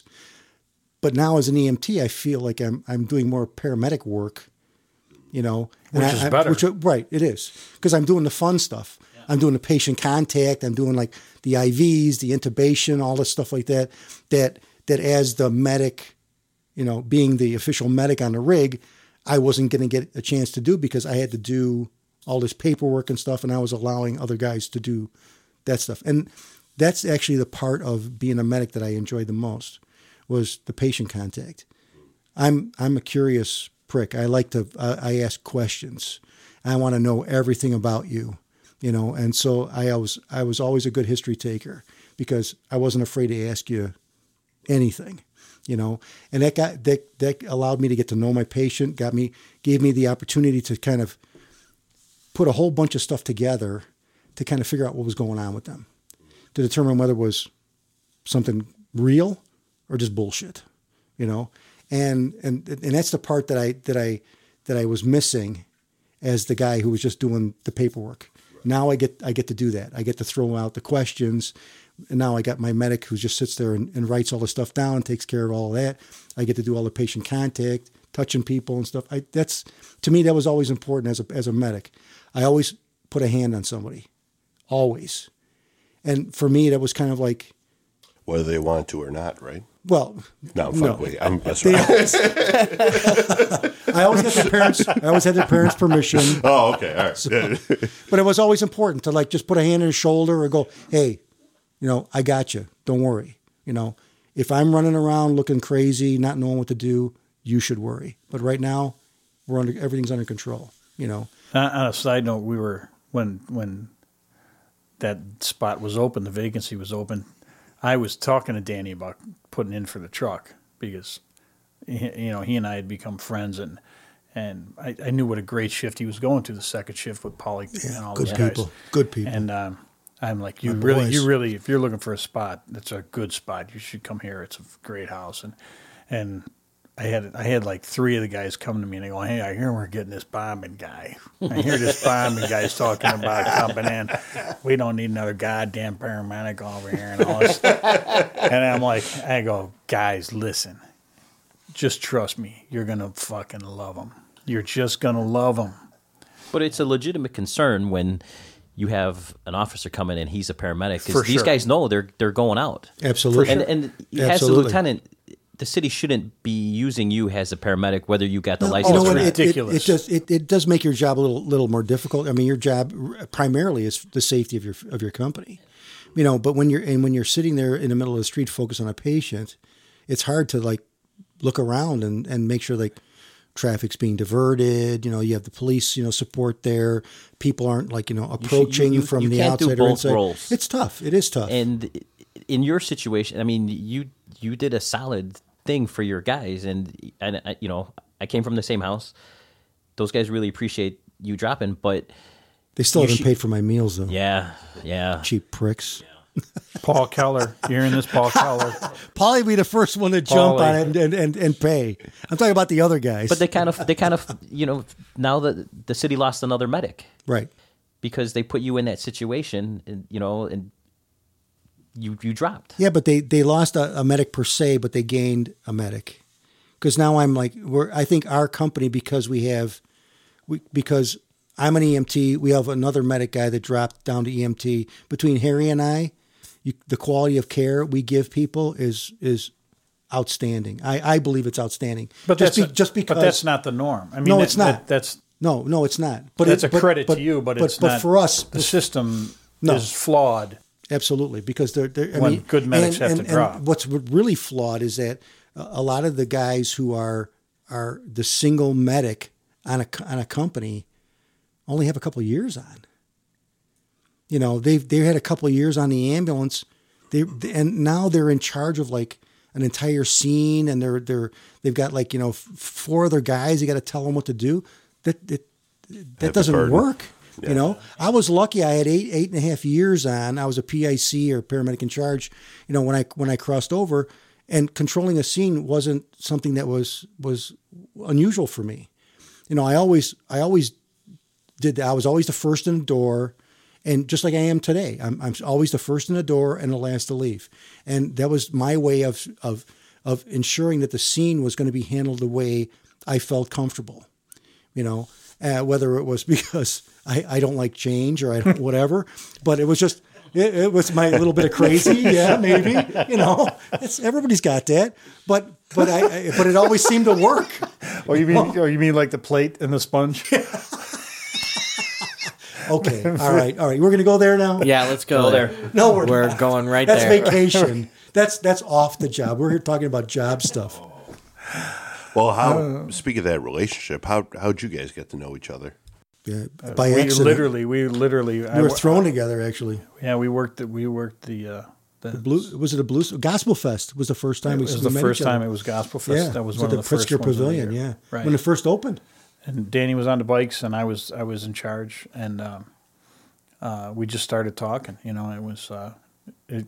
Obviously, initially it was professional about how we're going to run things and how does Danny want to, run his bikes. And I'm a firm believer that if it's running good, leave it alone. Mm. And I knew right away that Danny had it and how he wanted to run it, just like Vince does. Yeah, my protege. And you the reason why we had to take a summer vacation. Yeah, because Vince had to go ride. Yeah. Exactly. I like bikes. So he likes bike shorts. Exercising. Vince likes exercising. Man, this took a turn. Yeah, tight shirts, tight shorts. Everyone's getting hit on like this podcast. That. Listen, I asked you a question, right? Can we stay focused here? Okay. I'm sorry. I'm trying to plug PSP Academy. What was that? PSP Academy, you said? Oh, man. Bikers are weird. What was the address on that place? Yeah. Hey, Vince, how can we get a whole PSP Academy? Well, before we get into that. Oh, okay. All right. Ironically enough, since you guys brought up the conversation about sponsorship, we do have a sponsor for today's podcast. Beautiful. Hey, Vince, where are we drinking at? We all went there to eat and have a couple drinks the other day, right? Dakota 94 at 5304 West Devon.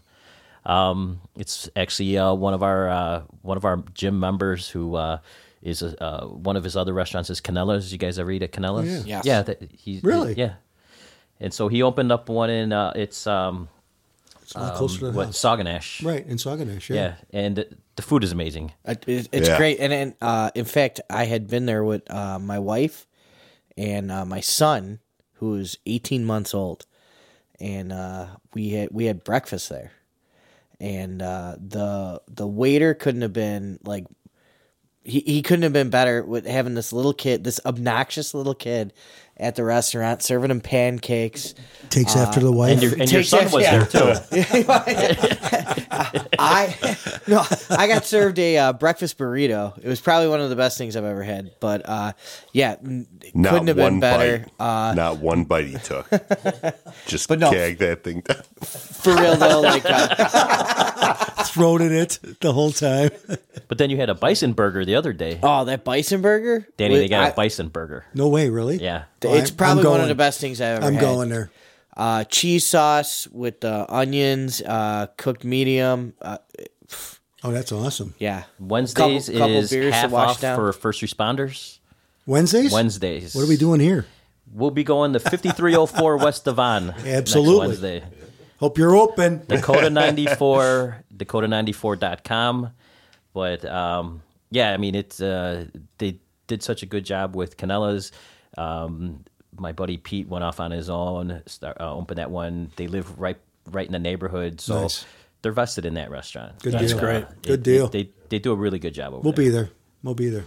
So Maybe tonight. Do they have liquor there? they do. have amazing They liquor do. there. Full Sweet. bar. Amazing liquor, full Sweet. bar, and whatever you plan on drinking on Wednesdays will be now half off. All right. What? Well, The Brown Clown will be in speaking of town. full bar, I'm supposed to ask a question. Oh yeah. Yeah. Oh, we also got to plug the Stash Bash for Miss absolutely. Yokas. Oh, we're doing That's that a now. good one. Yeah. Oh, That's a all good right, one. So, let me. I'm already working on mine. You are? Yeah, our first podcast. Oh, I thought I there got was just ja- some I dirt got- on your lip. Is that a mustache? Yeah, I Oh, got wow. jagged off a little bit on our first podcast. Put a little about milk the on that, have the mustache. cat lick it but, off. It'll be at fine. least Jeff Rich backed me up a little bit. Yeah. On it. So, That's 'cause anyways, it was his first podcast too. couple really good friends of mine, Jenny Yokas, Mike Manchester. They run the Stash Bash. It's Chicago Fire Department charity for prostate cancer. It is a mustache contest for everybody out there. They're having it on November 24th, Sunday, at Old Crow at 3506 North Clark. It's been going on for several years. Yeah, I'd say. And let me tell you what, hell of a party. It's a good time. It is a hell of a party. It's the party of the year It really is. Did you go? Did you go last year, Jimmy? every year. Yeah. Even when I'm working. Even the mustache-less are I used to show welcome. up there working all the time. I mean, I didn't give a shit. What are you going to do? Fire me? Go ahead. I'm the boss of the North I'm Side. going to quit anyway. Stick it in your ass. but yeah, it is great. It's a great party. Jenny throws awesome parties. You know Jenny for- crossed over? Yeah. Yeah, she's at Yeah. 18 now. I saw her. right? I saw her. I saw Engine the 18, pictures and yeah. stuff. Good Had I for known, her. I would have gone. She's one Great, of the best. great gal. Yeah, Great gal. awesome. She throws fantastic parties, multiple parties throughout the year. But Stash Bash is truly the party of the year. It is. It really is. It's a bunch of creepy firemen Yeah. With creepy mustaches. with mustache- creepy with- mustaches. With 1970s porno Yes. mustaches. Oh, yeah, and it's hilarious. Guys dress up in costume. Yeah. And it's great. It's great. Everybody gets together. They have a good time. They're raising money for a good cause. Did we make fun of McLaughlin for Oh, yeah. looking like Freddie Mercury? Oh, Yeah, yeah. but Did we? But then He owned Alex. it. He owned it. Did he own it? He owned Yes, it. but then Alex Casillas actually had the Freddie Mercury Outfit? costume Outfit? Oh, no way. Yeah. Oh, and killed it. Oh Yeah. yeah. It was great. So, For the record, I'm not doing a mustache this year, so you don't have to have a mustache to go to the Stash Yes, the Bash. mustache-less are welcome. I had one last year, and I had this overwhelming urge to go buy a white van and fill it with candy, and so I'm not doing it again this year. But, It was yeah. horrible. It was horrible. I pasted one on one year. It was a good mustache. But if you're gonna grow a mustache for Movember, Yeah. the Stash Bash is the place to be. Take your award, what you think might be your award-winning mustache, over to the Stash Bash. Again, November 24th, Sunday, Old Crow, 3506 North Clark. Can you start that mustache now, or can you only start it on the 1st of Well, November? you know what? You're cheating. You Don't mean. cheat. You are cheating. He is kind of cheating, right? Don't be a cheater. Steve, you can cheat because that's Fake right it. there. That's really some not. fake. That's a ass. shadow. Yeah. Right now. I mean, it's only like a week old, so That's a week So old. you're cheating already. You're admitting. yeah. Shh. Okay, so he's, Listen, if he's, you're not he's out of the cheat- he's out of the Chief. contest. He's Chief. not. He's If you ain't cheating, you ain't trying. All right. Oh, there you go. It's an old This Grimmy. thing is disgusting to look at. It's terrible. I'm uncomfortable. there's sitting one next to part. My wife hates it, and we talked about this in the first podcast. Can't stand it. There's one point in my lip; it's bi-directional, like it's growing places in different directions. It's horrible, but what are you gonna do? Yeah, well, yeah. Yeah, they're nasty. I gotta make my mark somehow. Ugh, that's it, huh? That's where we went, huh? Jimmy, your sister works for the FBI or retired from the FBI, Right. and my whole interest in podcasts came about when you and I were talking, and she had a podcast that she was involved in, that I started listening to on, ironically enough, on our way to Chimo in Canada, where we went fishing and Yeah. caught a bunch of walleye, and So the place where God lives. Amazing fishing trip. And so, I mean, your father was on the job. Any other relations that? So yeah, my father died on our doorstep in '77. So he got a duty death after he working 48 at the firehouse. He came home, died on the doorstep. My Uncle Danny was a fireman on Engine 50, and he died at a fire on 54th and Federal. And my sister Eileen, a paramedic, she did 20-something years, had a heart attack, and she's now retired. And then, well, there's like 6 kids, and we call 5 of them. We're all at the trough. My brother Mike is fireman on Truck 26 out in Roseland. 27, 62 and Truck 27. I know him better than you do. No, you don't. No, I don't. Never met him. Yeah, 62 and Truck 27, and he's a stud. He's a great guy. Yeah, he's unbelievable. And Eileen too. And then Susie was a police officer. She died of cancer. And Kathy, ironically, where you're talking about Father Tom, Kathy sings all the masses for the fire department, and anything that Father Tom does, and they need music, my sister Kathy does all the singing for her. So did you ever think about crossing over? I did. Back in the like middle '80s, they were talking about it, but I was in a bad way. I was in a bad place from even myself, and I was in a bad house. I was in a house that just didn't like us as medics, and one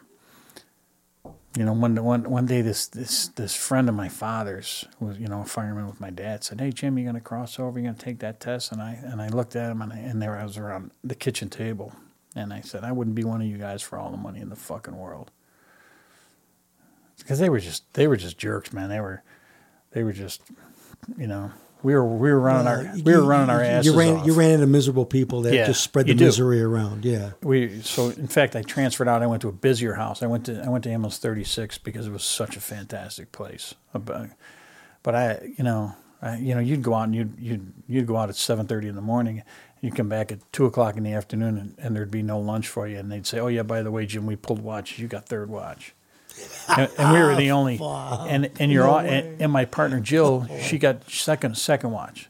So they even gave the officers watches in this house. It was just terrible. Well, it's a testament to how far we've come. That for me, I've been privileged to be with really good houses, and really good guys, and I think a lot has to do with a lot of the medics now are on the fire side are crossovers. They remember. Yeah. And it's, I do feel privileged to work in this era where, we got guys that were actually looking out for us and taking care of. You talk about like bringing your lunch out to you and stuff like that. How many times have we done a flyby where you guys brought it out to us? Right. Yeah. We'll be. I think we're just more indoctrinated into this two-tiered almost environment, the EMS and fire. And it was different. And, my like, we go back to my dad. He said he came home one day when he was first starting, when they put him back on shift, he decided, I'm going to go to EMT school, see what these kids are going through. And he came back and he told my mom one day, he goes, these kids are going to have a hell of a time ever being accepted in this firehouse. Right. And that was 1971 or something like that. So it's gone so far, and so not, now it's business. It's what we do. It's part of us, and I think the camaraderie has caught up with that. I think that the great guys have always been there. But I think the camaraderie comes from everybody being on the same scene together. Yeah. And the breaking up the shifts is the worst thing that ever happened. No, I thought that was terrible. It was terrible. That was the worst thing the city ever decided to do. It would be nice to be with the same guys every time. When you work with the same guys every day, you know what to expect. They know what to expect, and you work like a well-oiled machine. That's something I really miss. Yeah, me too. From from the 3-platoon system. I voted against it, even though it was so did I. greatly. So did I. It benefited me, but I Well, voted against it. what was the antithesis for changing? Why? It was the overtime issue. Money. Yeah. It It all was the boils down overtime to money, issue for brother. paramedics. FLSA. Is that what it was? That's what it was. So in I think it was Washington, the state of Washington,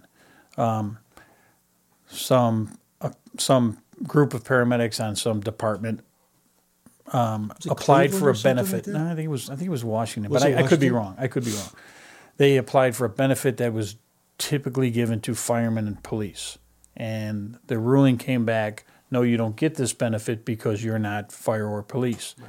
The medics then came back and filed this FLSA lawsuit saying if we don't It was match, because they didn't do enough hours or something like that. no. Right? It had to well, do if with we the don't hours. meet, they said if we don't meet that criteria as fire or police, then we want overtime Right. For the hours we work. for all our hours because fire and police do not get overtime if they work over 40 hours. Right.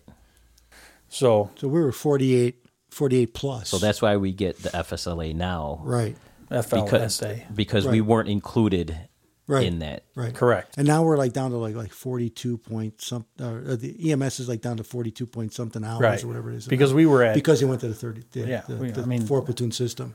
trust me, it was it was an absolute windfall when they paid that check. Wow. It was In Uh huh. really. Oh yeah. it was yeah. Big time. Wow. It was a crazy amount of money, and so they But knew we they had had to change their it shifts. was voted on by the members. Yes. It was voted on by the members. Yeah. But It was but a it wasn't voted negotiated on item. just it wasn't voted on just by EMS members. It was everybody. Right, the whole contract. The whole contract. The whole right. You Yeah, know? it's weird because if I see you guys coming in the morning, I'm like, okay, I'm going to work with Danny next day. Right. You know, I got to do math.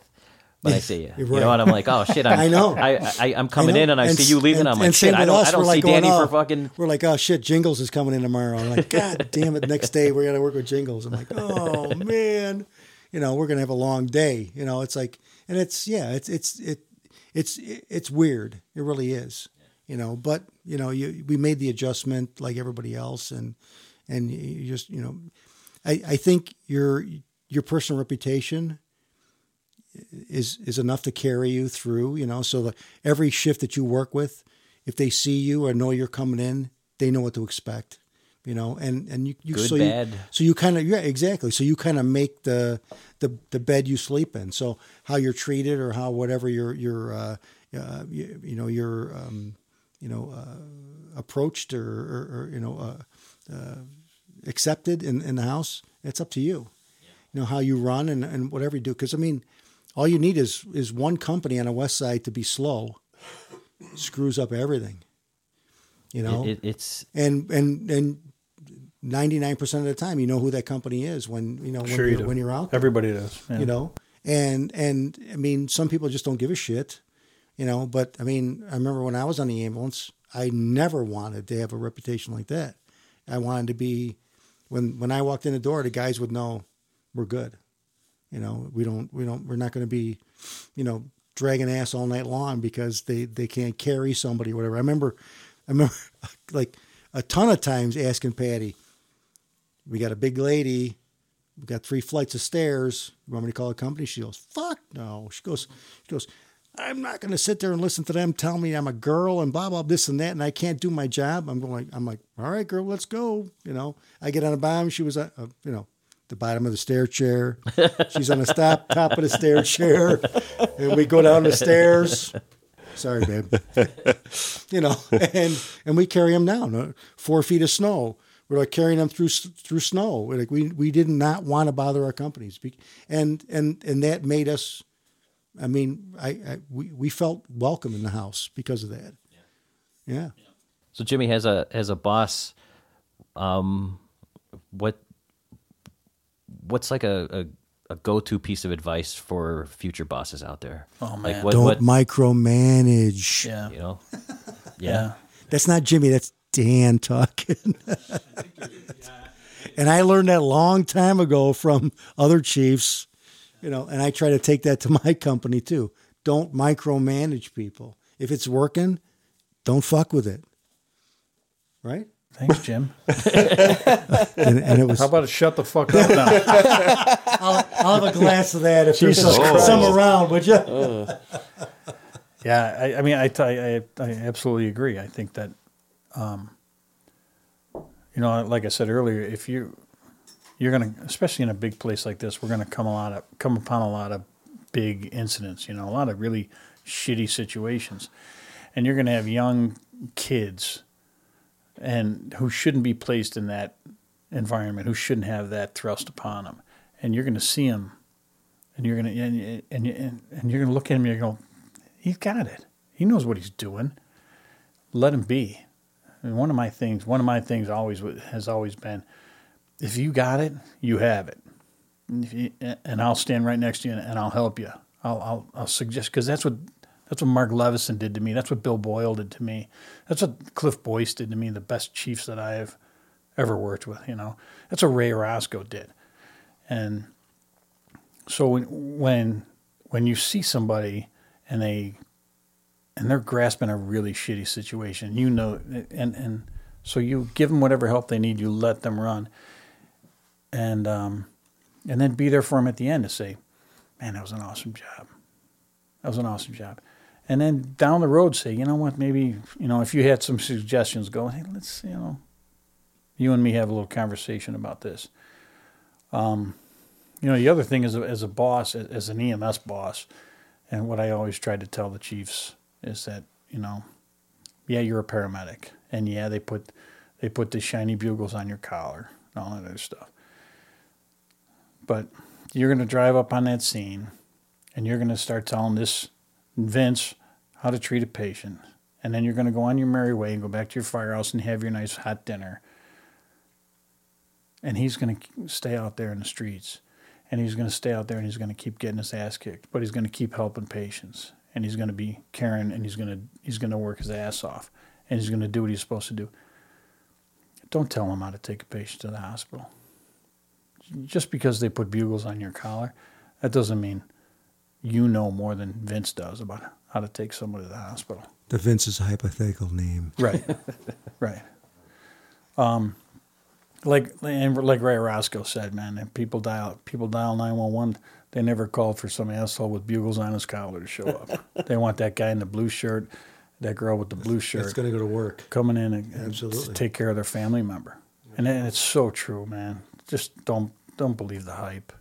You're absolutely blessed to have the job that you have now. Your job is now. You have 10 ambulances today. Your job is to allow those 10 ambulances to have the best day they can have. However you have to do that. If they have to get a meal in the middle of the day, if they have to get a shower in the middle, whatever it is. If somebody puked on them and now they can't get back to the firehouse, and that's what you're there for. And when they have that horrific run that none of us ever want to see, we know how how many thousands of phone calls have I heard about a kid or a parent or somebody, that's what you're there for. You're there to help them get through that and help them to not be devastated for the rest of their life. Yeah.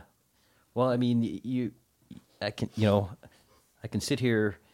I don't think you and I would have been friends had it not been like, I was just blown away by, here you are, you're my boss's boss.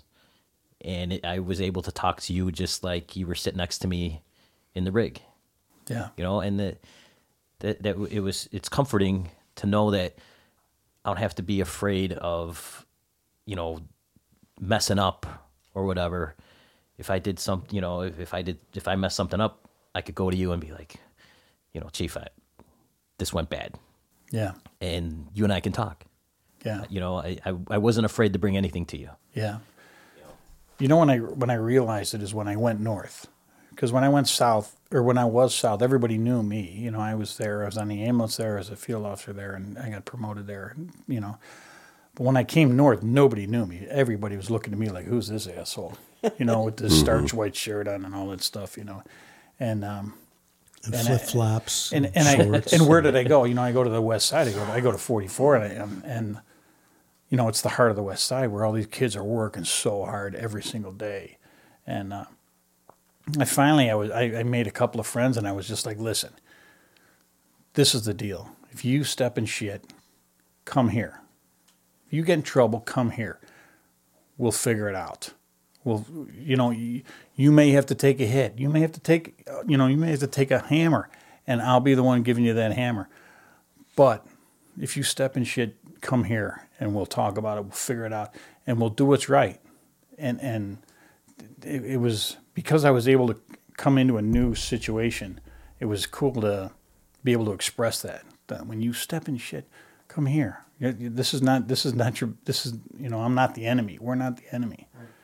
Because I remember, man, I remember firemen at 75th and Kingston, a fireman throwing a smoldering child into my arms like it was a softball because he couldn't wait to get that child out of his hands.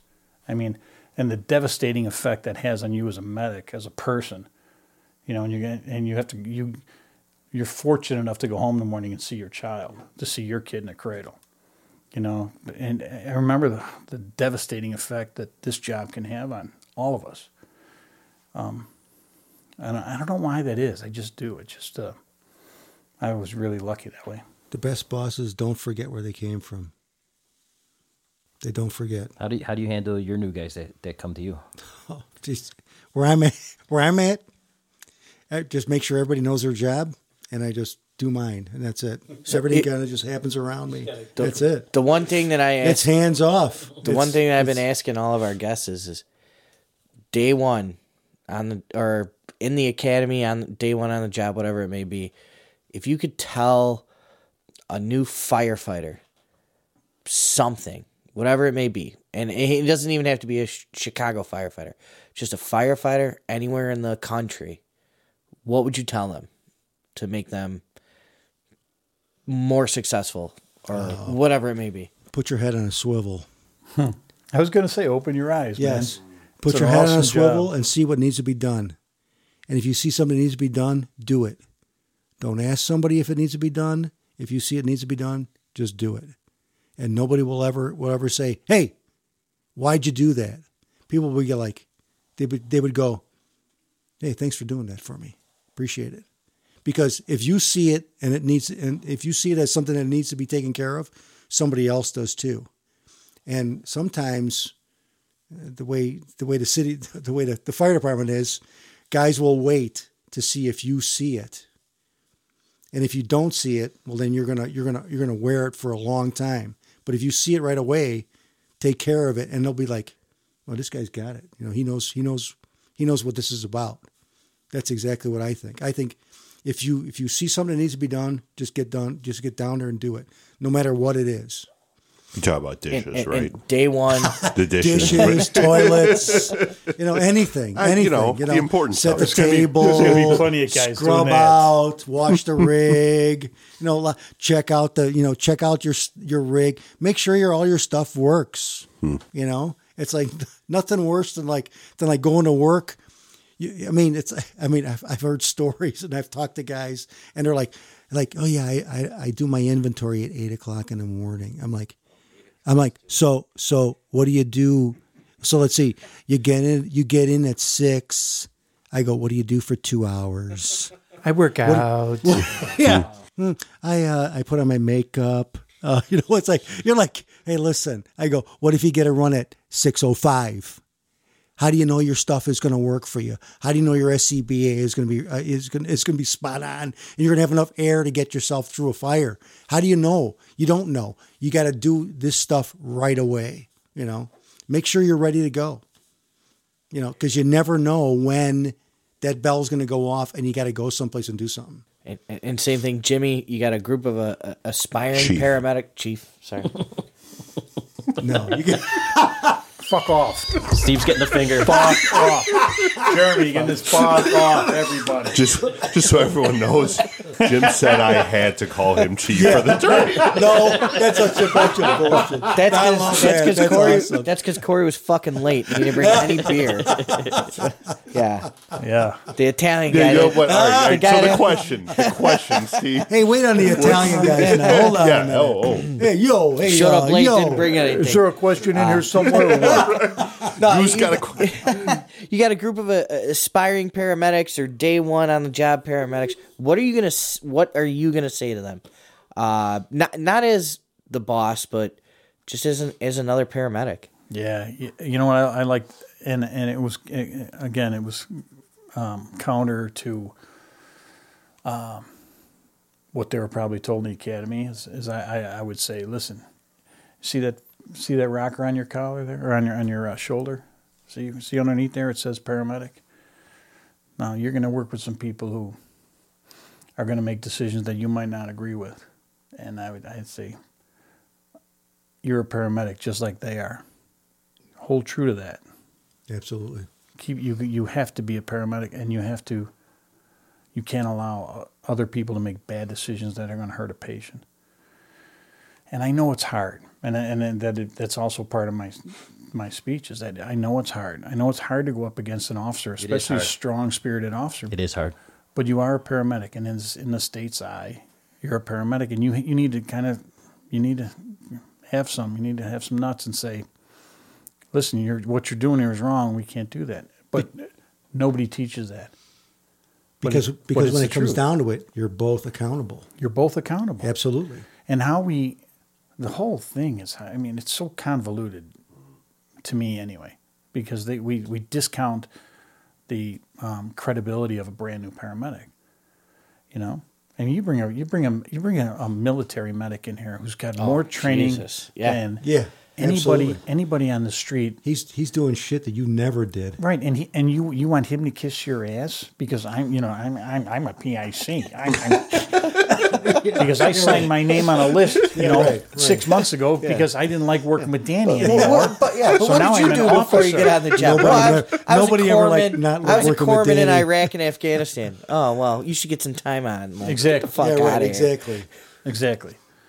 You know, when our guys so the generation before me came back from Vietnam, so they were all kind of getting ready to retire and stuff when I was coming on, or when I was young, and they got treated like shit when they came out of the fire department. They had to go all new training. They got none of that stuff mattered what they did in Vietnam. Right. We had a guy that we're still friends with.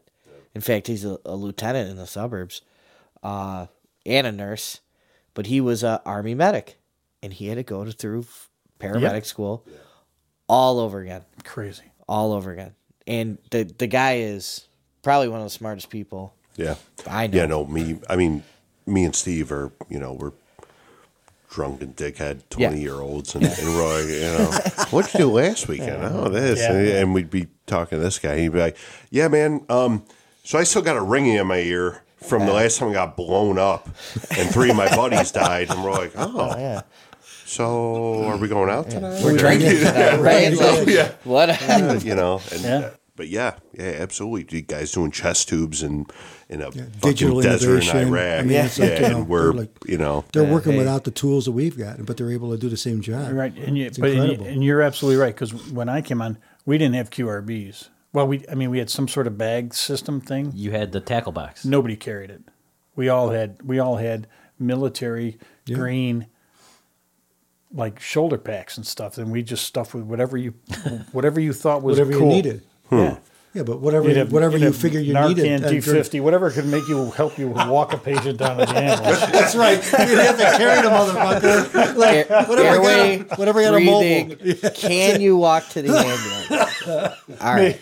Maybe 2 OB clamps, and you use your knife, and then you come on. Let's go. All right. Pull your pants up. We're walking down the stairs. Jeremy, we're gonna have to scratch this. Totally true. Don't you dare, Jeremy. Don't you dare scratch that. That's gold, baby. Oh, that's the truth. So, any last words? Wait a minute. Whoa. What time is it? Last words? No. Right. Go ahead. So start firing them off. All right. Chief, I heard you enjoy picnics where there's no food, but there is an abundance of sangria. Oh, yeah. Who asked that question? First of all, can you figure out who asked the question? Yes, of course Yes. I can. And this is, can you confirm that this is a truthful statement? It's a totally truthful statement. I brought the sangria, and Katie forgot all the picnic foods. Yeah. We went to a concert, and she was like, "I forgot all the food." I'm like, "Well, here's all the sangria," and they all got hammered. Yeah, I remember that. A bunch of young, aspiring paramedics. Yeah. There you go. Katie's sure they were. Katie's a PSP Yes. stalwart. Brad? Stalwart, yeah. Yeah, What else? in the alarm it. Did office. you want to? Oh, that was her question. That's right. What you want to tell the firewood story? We kind of went into that story before these guys showed up, but I think it's worth Oh, mentioning. hey, hold on. It's a good tavern story. Yeah, I want to hear this. Yeah. So a friend, so I'm working with this guy. Name names. This Name guy. names. So Billy was just a great guy. He didn't last on the fire department too long. He's kind of a troubled soul, but he was a great guy and a great partner. We had so much fun together. So anyway, he had this place up in Wisconsin, and he shows up at my firehouse one day on 38, and he says, I got to get some firewood. I'm going up to the cottage tomorrow and got a bonfire. I'm like, well, the city chops up all the trees and stores them and slices them up into firewood at 71st and Dorchester. So he's like, we got to go over there and fill this fucking thing up. So sure enough, we go over to 71st and Dorchester, and he buys all this firewood, and we proceed to fill the ambulance completely from the floor almost to the ceiling in the back. And then, being that, you're working in the inner city, and, you're busy and all this stuff, sure enough, we get a call as soon as we get that thing filled up with firewood. And it's not just a short of breath or anything, it's a freaking stabbing, and it's right down the street. So off we go. And we get this guy stabbed in the chest or wherever he stabbed, and I'm like, now what are we gonna do, Bill?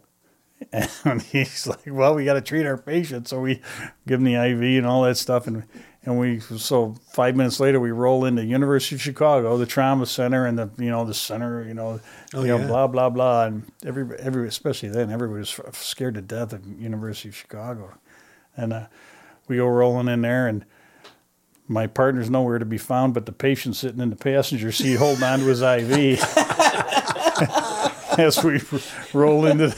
So then I jump out real quick like I care, and I go run inside, grab a stretcher. And we put him. I put the poor guy in. The nurses, we put the guy in the stretcher, and they're like, "Where's Bill? Where the hell's Bill?"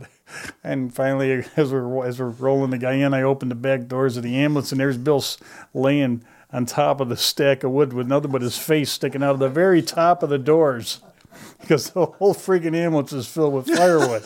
And he just waves. He's waving at the nurse. He's like, "Hi." He got sawdust over his It was chest. great. He said he had a good bonfire, though. I'm sure it did. I bet it was worth it. Yeah, it was worth it. Yeah. What else you got on there? Those were the two? That's it. All right. Did you have fun? Nobody has questions for me.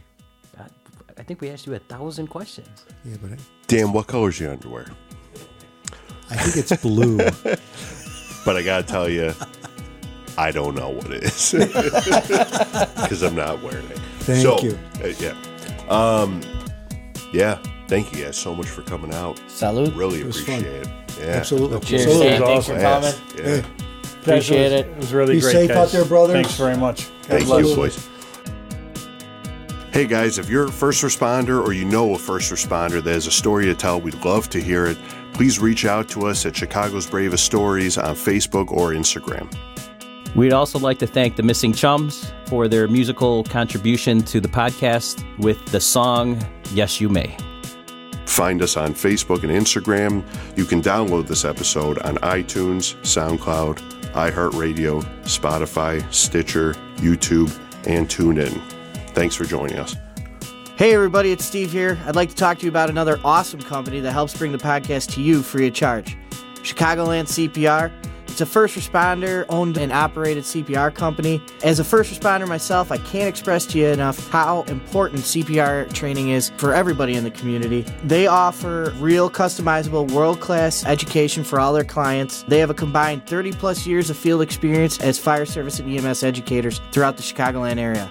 Chicagoland CPR is extremely focused on providing real-world, no-fluff education, and the main focus is on organization, an engaged classroom, working with students to completely understand the material, getting your certificates out on time, and most importantly, coming to your facility. They offer a wide variety of American Heart Association classes, CPR, First Aid, AED, ACLS, PALS, and a full complement of StarGuard Elite, Lifeguard, and aquatic safety classes. Our clients include nursing homes, hospitals, long-term care facilities, fire departments, schools, park districts, coaching staff, and many other groups throughout the communities. If you're interested in hosting a class at your facility for your employees, or you have any questions about services and pricing, contact Chicagoland CPR. You can find them on Facebook, Instagram, LinkedIn, the World Wide Web. I can't express to you, again, how important CPR and first aid training is. They want to hear from you soon. Give them a call, find them. Let's set you up a class to help save some lives. Also sponsored by Chicagoland Event Medical Services, we are a first responder, owned and operated first aid and emergency medical service provider. Our mission is to protect the lives and well-being of event patrons all over the state of Illinois by providing professional and experienced career EMS practitioners in an event setting. Our services are completely customizable to the needs of our customers. Our business was born out of a necessity to provide competent health care providers to both large and small events. We do this by bringing firefighters, paramedics, EMTs, nurses, lifeguards, first aid tents. We also customize your own site safety and emergency response plan, and that information will always be available to your staff. We pride ourselves on providing the best patient care possible to your events.